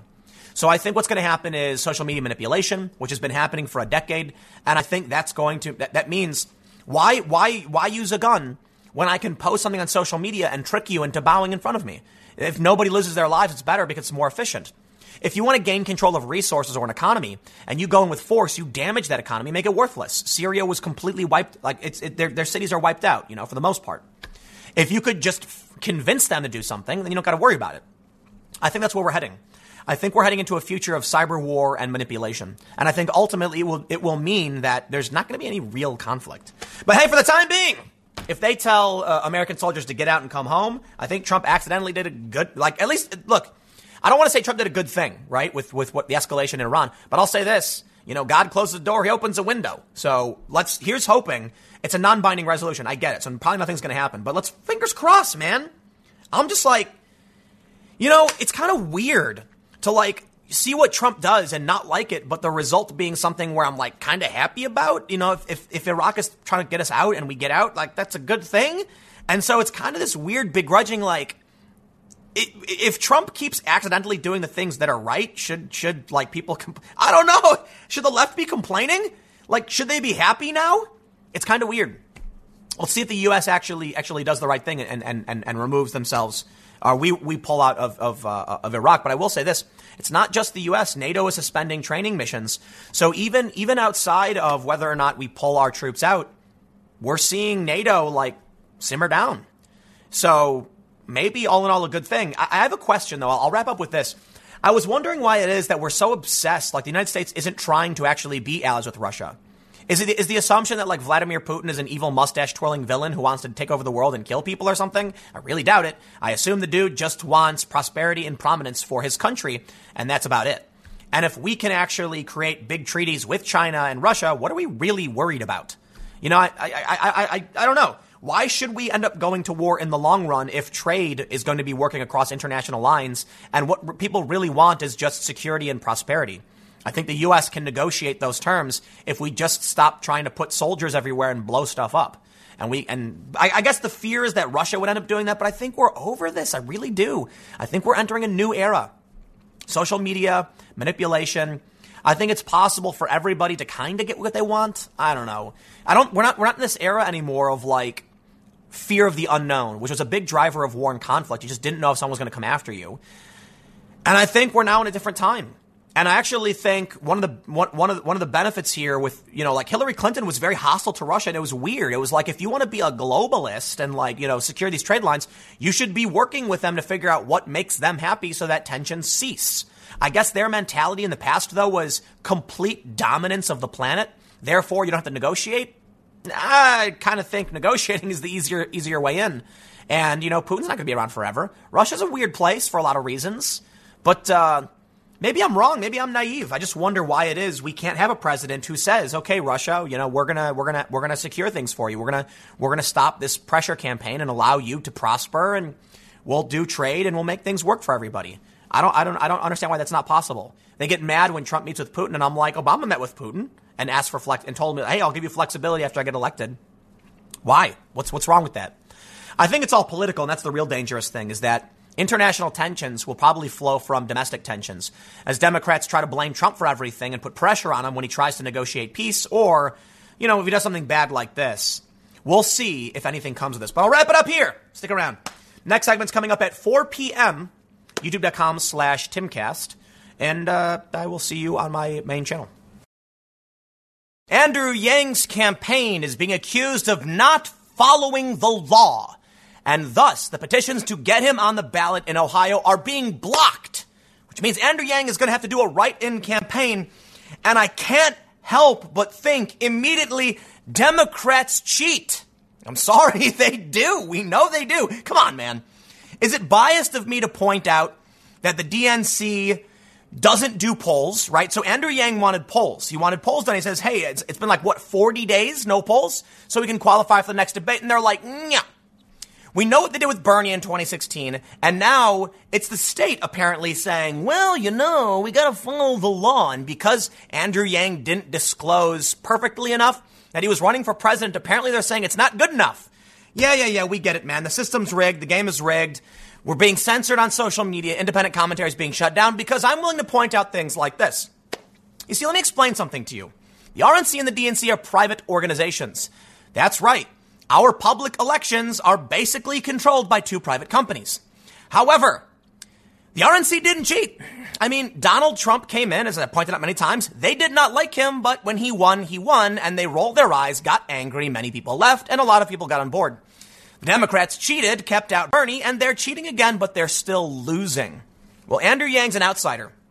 And I gotta admit, he's barely a Democrat. I mean, he doesn't fit a lot of the things they try pushing. He pushes back on a lot of the rhetoric they try using. Like, I'll give a couple examples is he's against the minimum wage.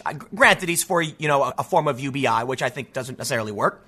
But he's also said the Democrats can't keep blaming Trump for everything. And they do keep blaming Trump for everything. So now, of course, he's being kept off the ballot, which is seriously going to hurt his chances in the primaries. Now, look, I know Andrew Yang is a bit of a long shot candidate, but I want to be fair. Andrew Yang, he's been skyrocketing. I mean, how many followers do you have on Twitter now? Dude's become a superstar. He's huge. He's polling better and better every time. And he's got a massive base. He's raising tons of money. The dude's got something behind him. And he's got this interesting, technocratic, kind of moderate approach to a lot of things. I think the freedom dividend is a good idea, but I think it's tough. I think the money would mostly work for import products, but I don't want to get into the UBI stuff. I like the dude. I do. I think he's sincere, and I like hearing him telling the Democrats to stop screeching about Trump. That really makes my day. But let's read the news and see how he's going to be cheated once again. Well, I shouldn't say once again, but how the Democrats will be cheating once again. Andrew Yang is being forced to launch a write-in campaign in Ohio because a bureaucratic paperwork issue has prevented his name from being placed on the upcoming March 17th Democratic presidential primary ballot. Yang and his supporters are accusing Ohio state election officials of denying voters their First Amendment rights after he acquired 3 times the amounts of signatures needed to appear on the ballot in March. Ohio officials have denied his application to appear on the ballots due to an issue, they'll report it, as involving the state's code for filing a declaration of candidacy. None of the other Democratic primary candidates have been kept off the ballot over this or any other paperwork issues. Now, let me stop. I got to be fair. It is entirely possible Andrew Yang just kind of screwed this one up. It's true. Let's be real. I'm not going to act like everything's a conspiracy. It's fair to say the simple solution is that Yang's campaign put together a petition for Ohio and they didn't follow the law and they're being kept out for it. I lean kind of, I'm never one to try, want to believe in conspiracies, but I feel like with the Democrats having cheated in the past, I think it's fair to say it's possible there's, some foul play afoot. But it is true. Yang may have just kind of screwed up. But I know no matter what I say, people are going to get angry. If I claim that the Democrats are cheating, then establishment cronies are going to be like, Tim believes conspiracies. And if I say, well, maybe Yang just screwed this one up, then, Yang supporters are going to be like, dude, no, he didn't. They're cheating. So it's like, what is what it is. Let's read. Frank LaRose, Ohio Secretary of State, explained the issue in a statement Saturday. He wrote in a tweet, by failing to follow Ohio law, Mr. Yang's campaign has let down the Ohioans who wanted to support him. That's truly unfortunate. That is a brutal statement. But my oath requires me to uniformly carry out the law, and that's what I will do. Stupid. How do we live? We have to have an understanding of what the law is supposed to mean, right? Everybody knows Yang should be on the ballot, so he should be on the ballot. We get it. You're following the law to the letter. Great. But everybody knows Yang is a decent contender for the Democratic primary, although he's not, as well known, I should say, as Biden or Sanders. This is ridiculous. He wrote, as Secretary of State, I am duty bound to follow the law, and the law is clear. When Ohioans sign a petition, they deserve to know what they're signing. This is why petition forms must be submitted complete with a statement from the candidate stating their intention to run. By their own admission, the Yang campaign failed to do that. I sincerely sympathize with those who had hoped to support his candidacy in the Ohio presidential primary. It's truly unfortunate that the Yang campaign has let them down. Virtually every presidential, congressional, and state legislative candidate in Ohio has successfully completed the process over the many decades since it became law. Yang's campaign confirmed to Newsweek that Ohio Secretary of State's office denied the campaign's application to appear on the ballot, saying, quote, "My campaign submitted nearly 3 times the amount of signatures needed, virtually ensuring I would be on the ballot in Ohio. Nevertheless, because of a bureaucratic paperwork issue caused by an awkwardly worded law, nearly 3,000 Ohioans' First Amendment rights have been denied. As a non-politician, it's unfathomable that this could happen. But we're not going to let democracy be thwarted, and we are thrilled that we've made every other ballot with ease," Yang wrote in a statement issued Friday. The Yang campaign declined to elaborate on the bureaucratic paperwork issue in an email with Newsweek Saturday. But a campaign insider was optimistic about their ability to mount a significant and credible write-in campaign in which Andrew Yang could still finish in a way that would ensure secure delegates. Now, let me tell you this. I'm willing to bet anybody who knows who Yang is will still vote for him. And I'm willing to bet he doesn't need his name on the ballot. Let's be real. The people who go to vote for the primaries, they're not going to sit there and be like, who's this Andrew Yang fellow? I'll check box that one. They're going to go in there knowing who they want to vote for. Now, some people are going to go in for the primary and they're going to look at a bunch of names. And they're going to be like, I don't know, Biden. And they're going to check off Biden. That's why Biden's probably going to win, because he's got the vice presidency behind him, right? So I think it's fair to say the write-in campaign will be as effective as it probably could be. They say Yang himself has expressed hope and offered a Pete Buttigieg joke in regards to his write-in. Despite this setback, Ohioans will have the opportunity to cast their ballot for me in the Democratic presidential primary, as I'm officially announcing a write-in campaign in Ohio, aided by other incredible grassroots support, 400,000 donors across the country, and the fact they have such an easily spelled last name. It's true. I don't know if that's a dig at Buttigieg, I guess. Both Yang and Buttigieg posted large fundraising numbers to close out 2019, prompting optimism that two candidates who began the race with very few national connections and little name recognition can move deep into the primary elections. But let me tell you this. Pete Buttigieg seems to be one of the establishment favorites. He's playing up to big money. He's playing the game they want him to play. So, yeah, he's getting propped up. Not only that, he's not a senator. So when the impeachment trial kicks in, guess who doesn't have to show up? Well, Yang and Buttigieg. Yang's problem is that he's an outsider. MSNBC has refused to show his name on several occasions. At this point, it's insane to think it's an accident. They're just pushing the guy out. And Buttigieg is an establishment player. I think it's fair to say Yang has substantially more credentials in a lot of ways than Pete Buttigieg. But I do think it's more fair to say that Pete Buttigieg served in the armed forces. So when it comes to commander-in-chief experience, I think Buttigieg has it. But Buttigieg is playing a game that Andrew Yang isn't. He's an outsider. And that's why I'm not surprised to see something like this happen. The Democrats are, it's fixed. Come on. I have no faith in the Democrats following 2016. Okay. I was surprised Obama won in 2008. I guess a lot of people were.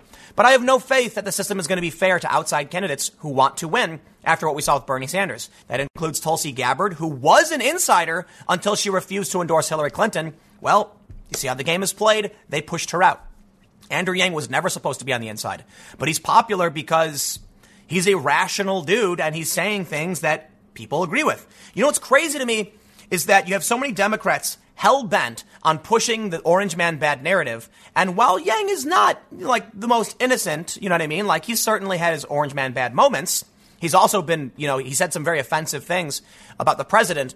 And I'm not saying you shouldn't be offensive or make offensive jokes, but Andrew Yang was calling Trump like a fat slob and stuff. And that makes me angry. It's like, dude, one of the reasons I personally don't like Trump is because Trump does things like this. I get it. It's not the end of the world. I don't give it the most weight.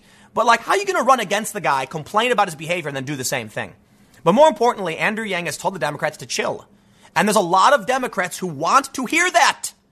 You know what my prediction is? And I think I said this morning, but there will come a time when, in 2021, when after Trump wins re-election, or 2024, when the Republicans win again, where the Democrats come knocking on my door, asking people like me, what can we do to win? And I say things like, dude, you should have known the whole time, and it's only your fault. So I think we get the point. I don't want to read a million things about Yang. I like the dude. I really do. I've donated to him because he's more of a sane, rational individual. And I seriously mean this. Check out his policy positions. He's got basically a policy position for everything. It's quite impressive. While I disagree with him on a lot of things, he wants like a journalism ombudsman or something for the government. You can't do that. We have the First Amendment. The freedom dividend, his flagship proposal, cool, but I just don't see it working outside of like buying imports. The democracy dollars thing is a good idea, or I should say it's an interesting idea. Here's what I like about Yang. Let me wrap this up. The dude's got a bunch of wacky ideas. And I don't mean wacky as in like not serious. I mean like they're out of the box. Like they're outside the box. You know what I mean? I'm so sick and tired of the establishment same old crap. And Yang comes along and he says a bunch of things I haven't heard before. And I'm like, good. We need new ideas. But more importantly, when he goes up there and he says, you know, impeachment is not what Americans care about. I'm like, thank you. When he says the Democrats need to stop blaming Trump for everything, I'm like, thank you. Please, please. So is he perfect? Not really. Neither is Tulsi Gabbard. I don't think Trump is. But I'll tell you what, man. The Democrats have a sanity problem. They're insane. We need people like Yang front and center to bring back sanity. Okay, you don't got to agree with every policy position he has, but clearly, like Biden isn't even saying anything. Biden may as well just say yada, yada, yada the whole time because I have no idea what he's talking about. He's saying random trash. And Pete Buttigieg, same thing. The moderate Democrats seem to say nothing. At least Bernie Sanders is saying, I'm going to do a revolution. You're like, I understand what that means. And you listen to Buttigieg and Biden and they're like, whatever is acceptable to the lowest common denominator. And I'm like, you're not telling me things. Okay, anyway, I'll wrap this up. You get the point. I personally lean towards they're trying to keep Yang out. They did it to Bernie. They'll do it again. And the Democrats are corrupt. Meanwhile, Donald Trump is shaking the hand of Jeff Van Drew, a guy who wants to ban offshore drilling, who is clearly not a Republican, and he's bringing in moderate Democrats into the fold of the Republican Party. What that means, come 2020, the Republicans are going to be 70% of politics in this country, and the Democrats will be fringe far-left ideological weirdos, and the real arguments will be coming from Republicans among themselves. Whatever, man. Thanks for keeping Yang off the ballot, though. Stick around. I got a couple more segments coming up in a few minutes, and I will see you all shortly. Did you know that several years ago, Michael Moore gave me, I think it was $1,000. That's true. During Occupy Wall Street, Michael Moore donated to my work about $1,000. And I was very excited. He put my live stream on his website and I was very excited. I was like, wow, you know, that's recognition from this guy. And he recognized me in the street once when he was doing an event. And I was like, this is really cool. Now I'm a bit disappointed because Michael Moore seems to be just saying whatever it is the left. He's just like, he's the left. Therefore, he must say what they say. And this is upsetting to me because I used to see Michael Moore as a guy who stood up for the working class. He stood up for the poor. He would yell things like tax the rich. And I'm like, I get it. Right. Today, you know, I went and saw that film. What was it? Fahrenheit 11/9. And it was one of the worst things I've ever seen. It was just like he was just regurgitating leftist talking points. And it's sad because the left has gone off the rails. They're not like the unions aren't even on board with these people anymore. Like, are you paying attention? CNN runs a segment where they're like, a Democrat stronghold is voting for Trump. They vote for local Democrats. They vote for Trump nationally. But Michael Moore is going to say whatever he's got to say to appease the left for the sake of being the left. Sorry, Michael Moore. When you abandon the working class in Michigan and now start pushing these weird lefty things, you are no longer like you're not preaching to anybody but fringe weirdos. Well, I did a segment about this, but now we got another one. Michael Moore personally messages Iran to beg for forgiveness for America. You know what, man? Listen, I'm critical of Donald Trump's actions in the Middle East. I think it was bad to escalate the tensions with Iran. I do not think it makes sense to send a message to Iran begging for forgiveness, especially when you recognize. See, let me say something. It was bad what Trump did, period. But I said period, but that's stupid. But here's the thing. The escalation in Baghdad it wasn't like Trump was just like, I'm going to target this guy. First of all, the guy's been the Iranian Revolutionary Guard's been considered a terror organization since back in April. This wasn't willy-nilly. My understanding is that this guy Soleimani was considered a terrorist going back to the Obama administration. This has been a long time coming. I mean, the government's been planning this. The escalation has been back and forth for a long time. Iran has been engaging in a bunch of, really messed up things for a long time. They supply weapons to really bad people, and it causes major, instability in the Middle East. I don't think we should be there. I think instability is going to continue there, and I guess there'll be war. I don't know what the plan America has is there, so I don't like any of it. And the problem I have with Trump's actions is partly due to, like, I oppose, killing people, even bad people to a certain degree. I understand the escalation, but I understand why Trump did it, but I don't like the escalation. But the point is, this is virtue signaling psychosis. Okay?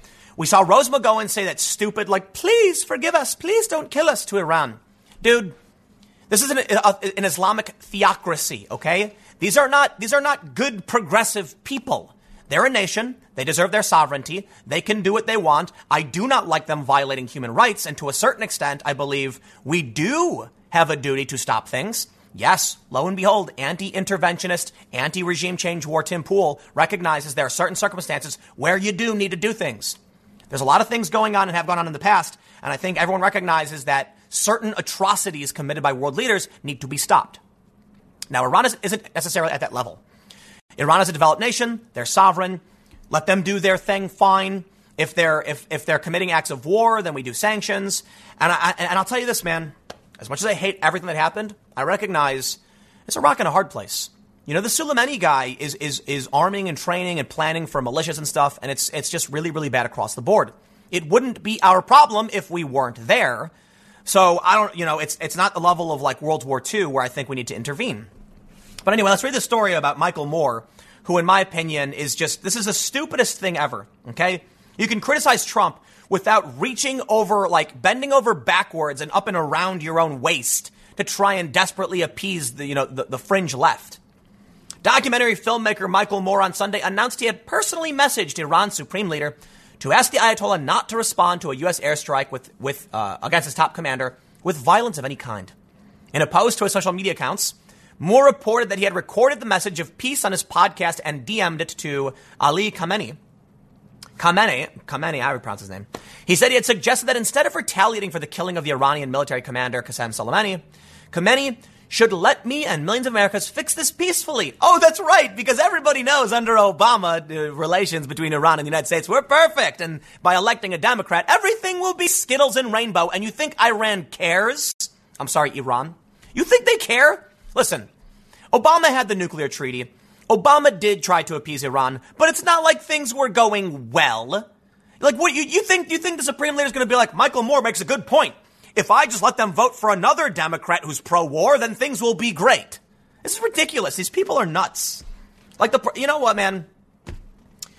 Here's the problem I have with it. Okay? I would like to see a de-escalation of tensions. I think Trump went too far. I think Trump is he dropped the hammer.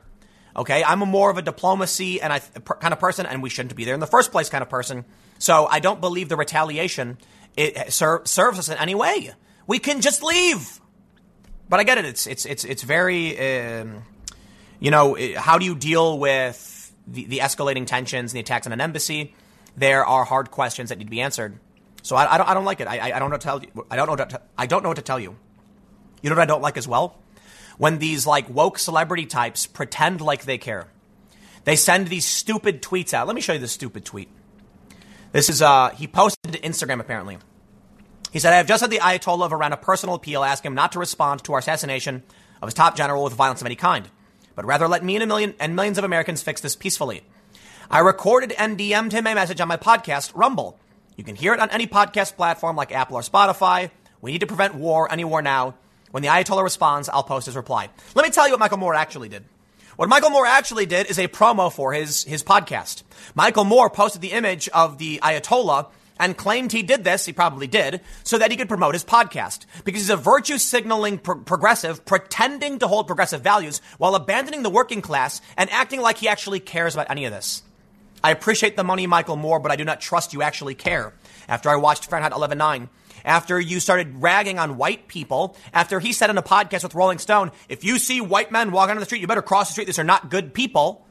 This is the guy who was supposedly standing up for the white working class union laborers in Michigan, who's now blaming them and calling them evil, bad people you should be afraid of. So when I see this stuff, I get really angry. You know what really makes me angry? Excuse me, I burped.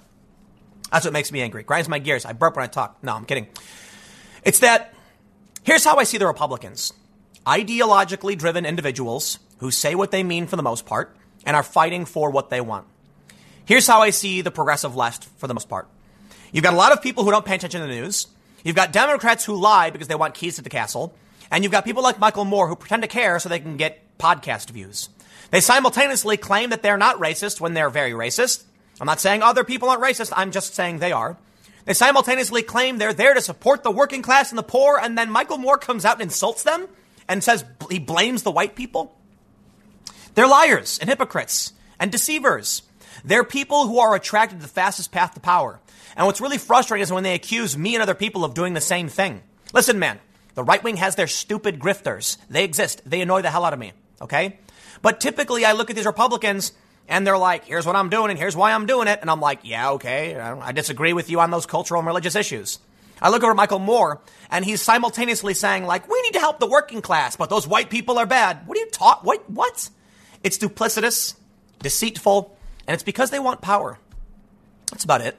They want views, and they turn around and accuse everyone else of doing the exact same thing. Wasn't that one of Saul Alinsky's strategies anyway? This is the problem I have with the left, is that I genuinely believe in a lot of left-wing policy positions, but every time I look to the leadership, look at this. This is an advertisement for a stupid podcast. He doesn't care about what's going on. So you know what, man? To a certain degree, I don't care about motivations. Do the right thing. Bernie Sanders came out with a bill and he's saying we're going to block the war with Iran. And I'm like, I don't care why he's doing it. I care that he's doing it. So good. I will support Bernie Sanders in his efforts to say no war with Iran, period. And you know, I care not for the virtue signaling, for the outrage, for the people saying, oh, Trump, he's a terrorist or whatever. Shut up. I don't care. The presidents have always done this. Trump is not special. Trump is not doing anything unique. Obama, thousands of drone strikes. George W. Bush launches the war.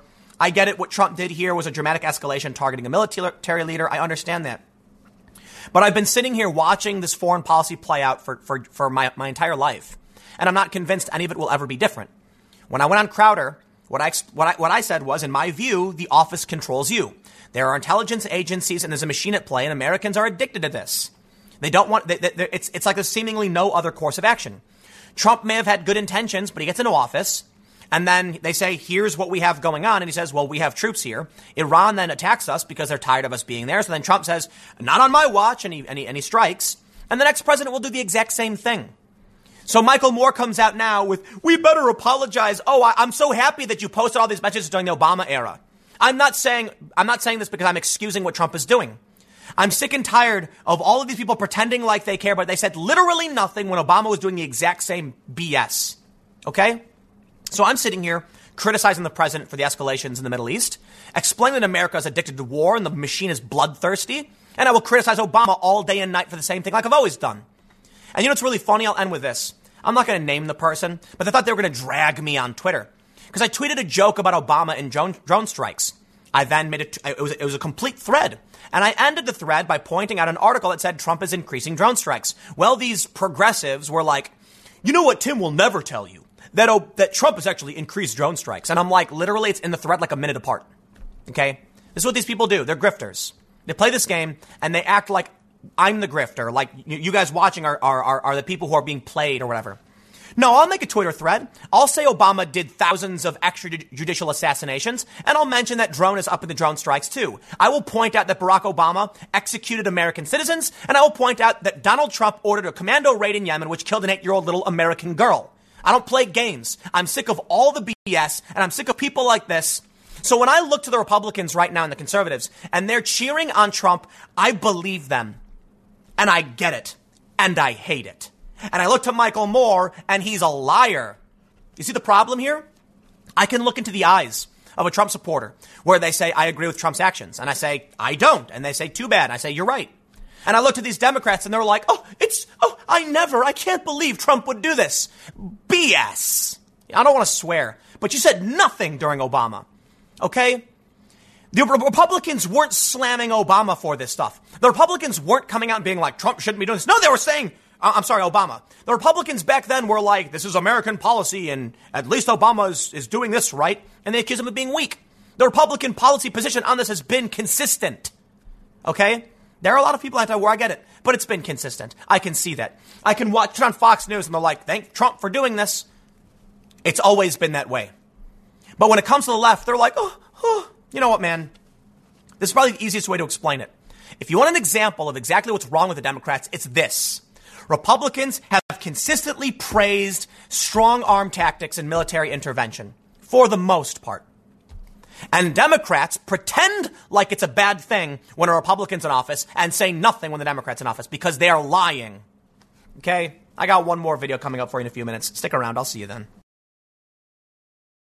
Greta Thunberg, climate warrior, takes another swipe at Australia's leaders over the country's bushfire crisis. Australia is aflame. Massive, massive fires are sweeping across the country. The skies are burned red. It's really creepy and really sad and really scary. My heart goes out to all of these people fighting these fires. I hope everyone is okay. There have been deaths, and it's terrifying. I'm sad it's happening. And it's true.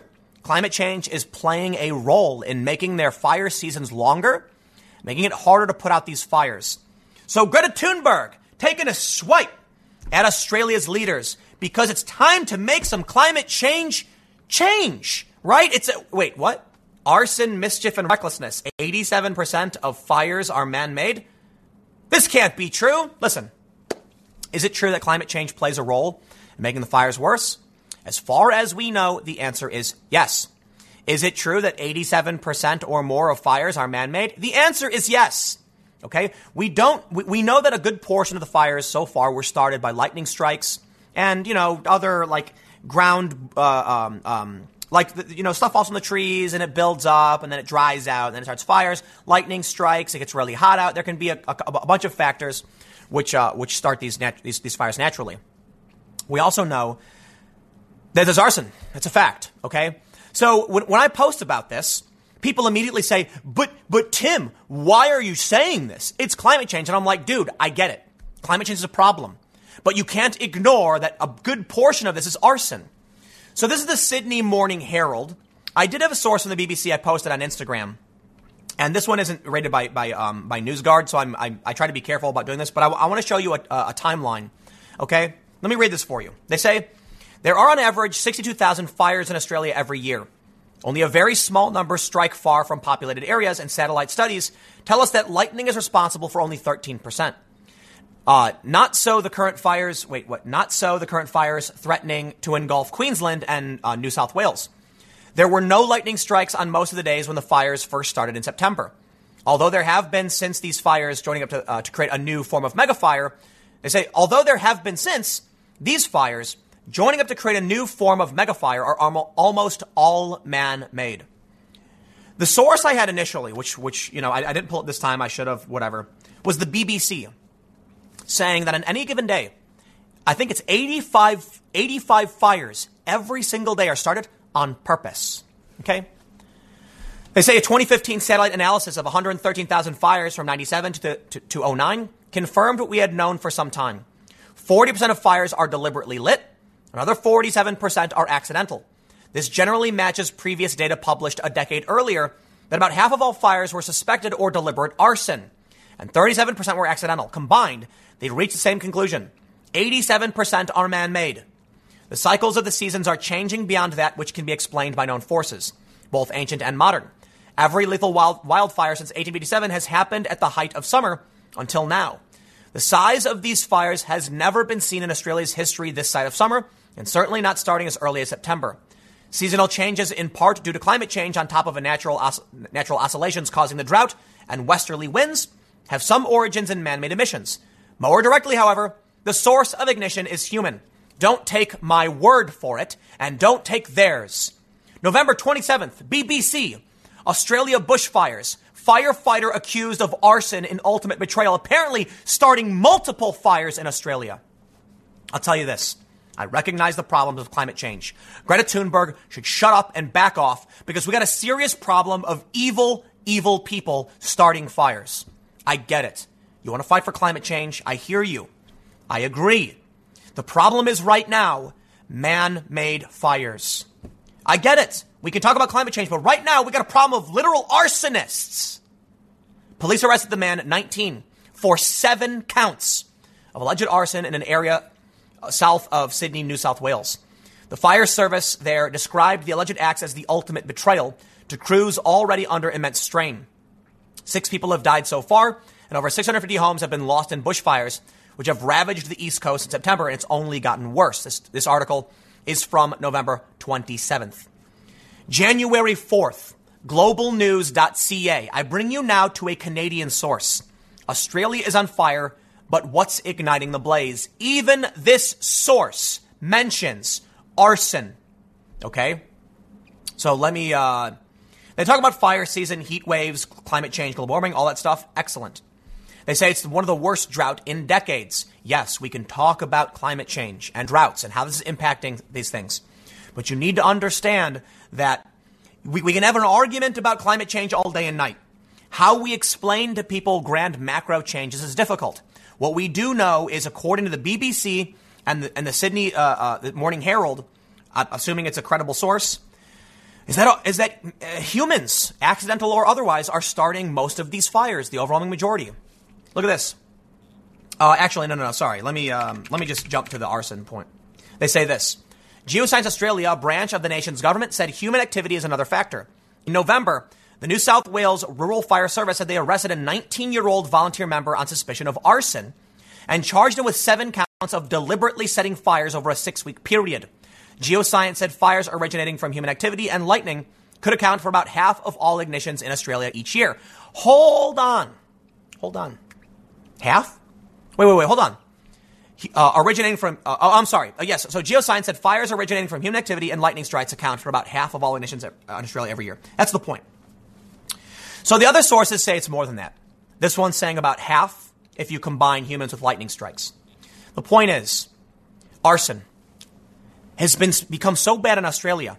Check out this story. Australia should implement a register of arsonists.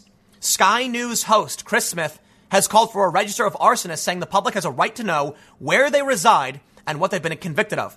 Don't tell me an act of arson is not potentially catastrophic or deadly. It is, he said. Mr. Smith said Australia is a country that suffers from drought-fueled firestorms and that a single act of arson can have incredibly destructive results. Mr. Smith said the proposal is one worth considering when this fire season is done. You know what? I don't disagree. And this is a story around the exact same time. When these arsonists are lighting fires, when Australia is already vulnerable to a massive drought, to an expanding fire season, to climate change related problems, the point is, when you see these stories and people show you the severity of this, look at this. Police say firebugs will be put to court. If it weren't for the arsonists, you wouldn't be seeing these things. So I wonder why they're doing it. I don't know why.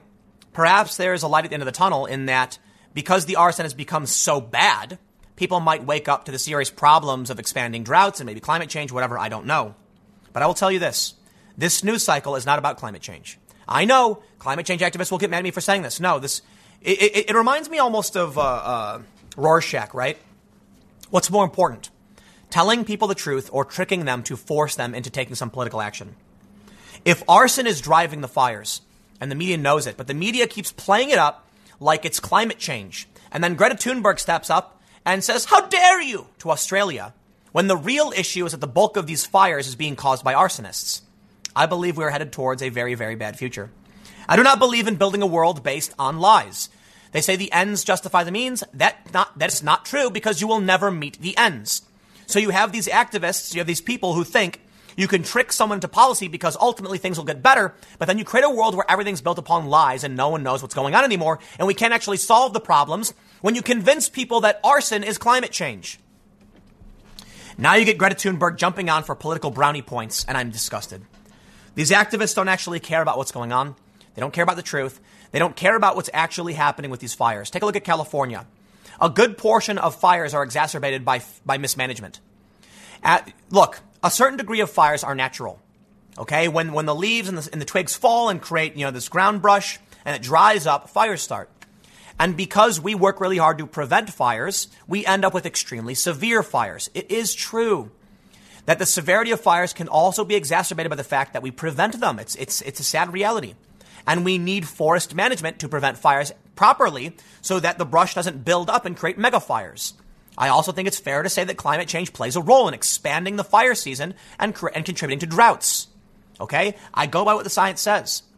But it's frustrating me when the left pretends that these issues don't take place and uses it Greta Thunberg, in my opinion, is an opportunist. She has no idea what she's talking about. She's angry and yelling all the time. She scowls at people, and she's just a tool for political individuals who think they're doing the right thing, but the ends do not justify the means.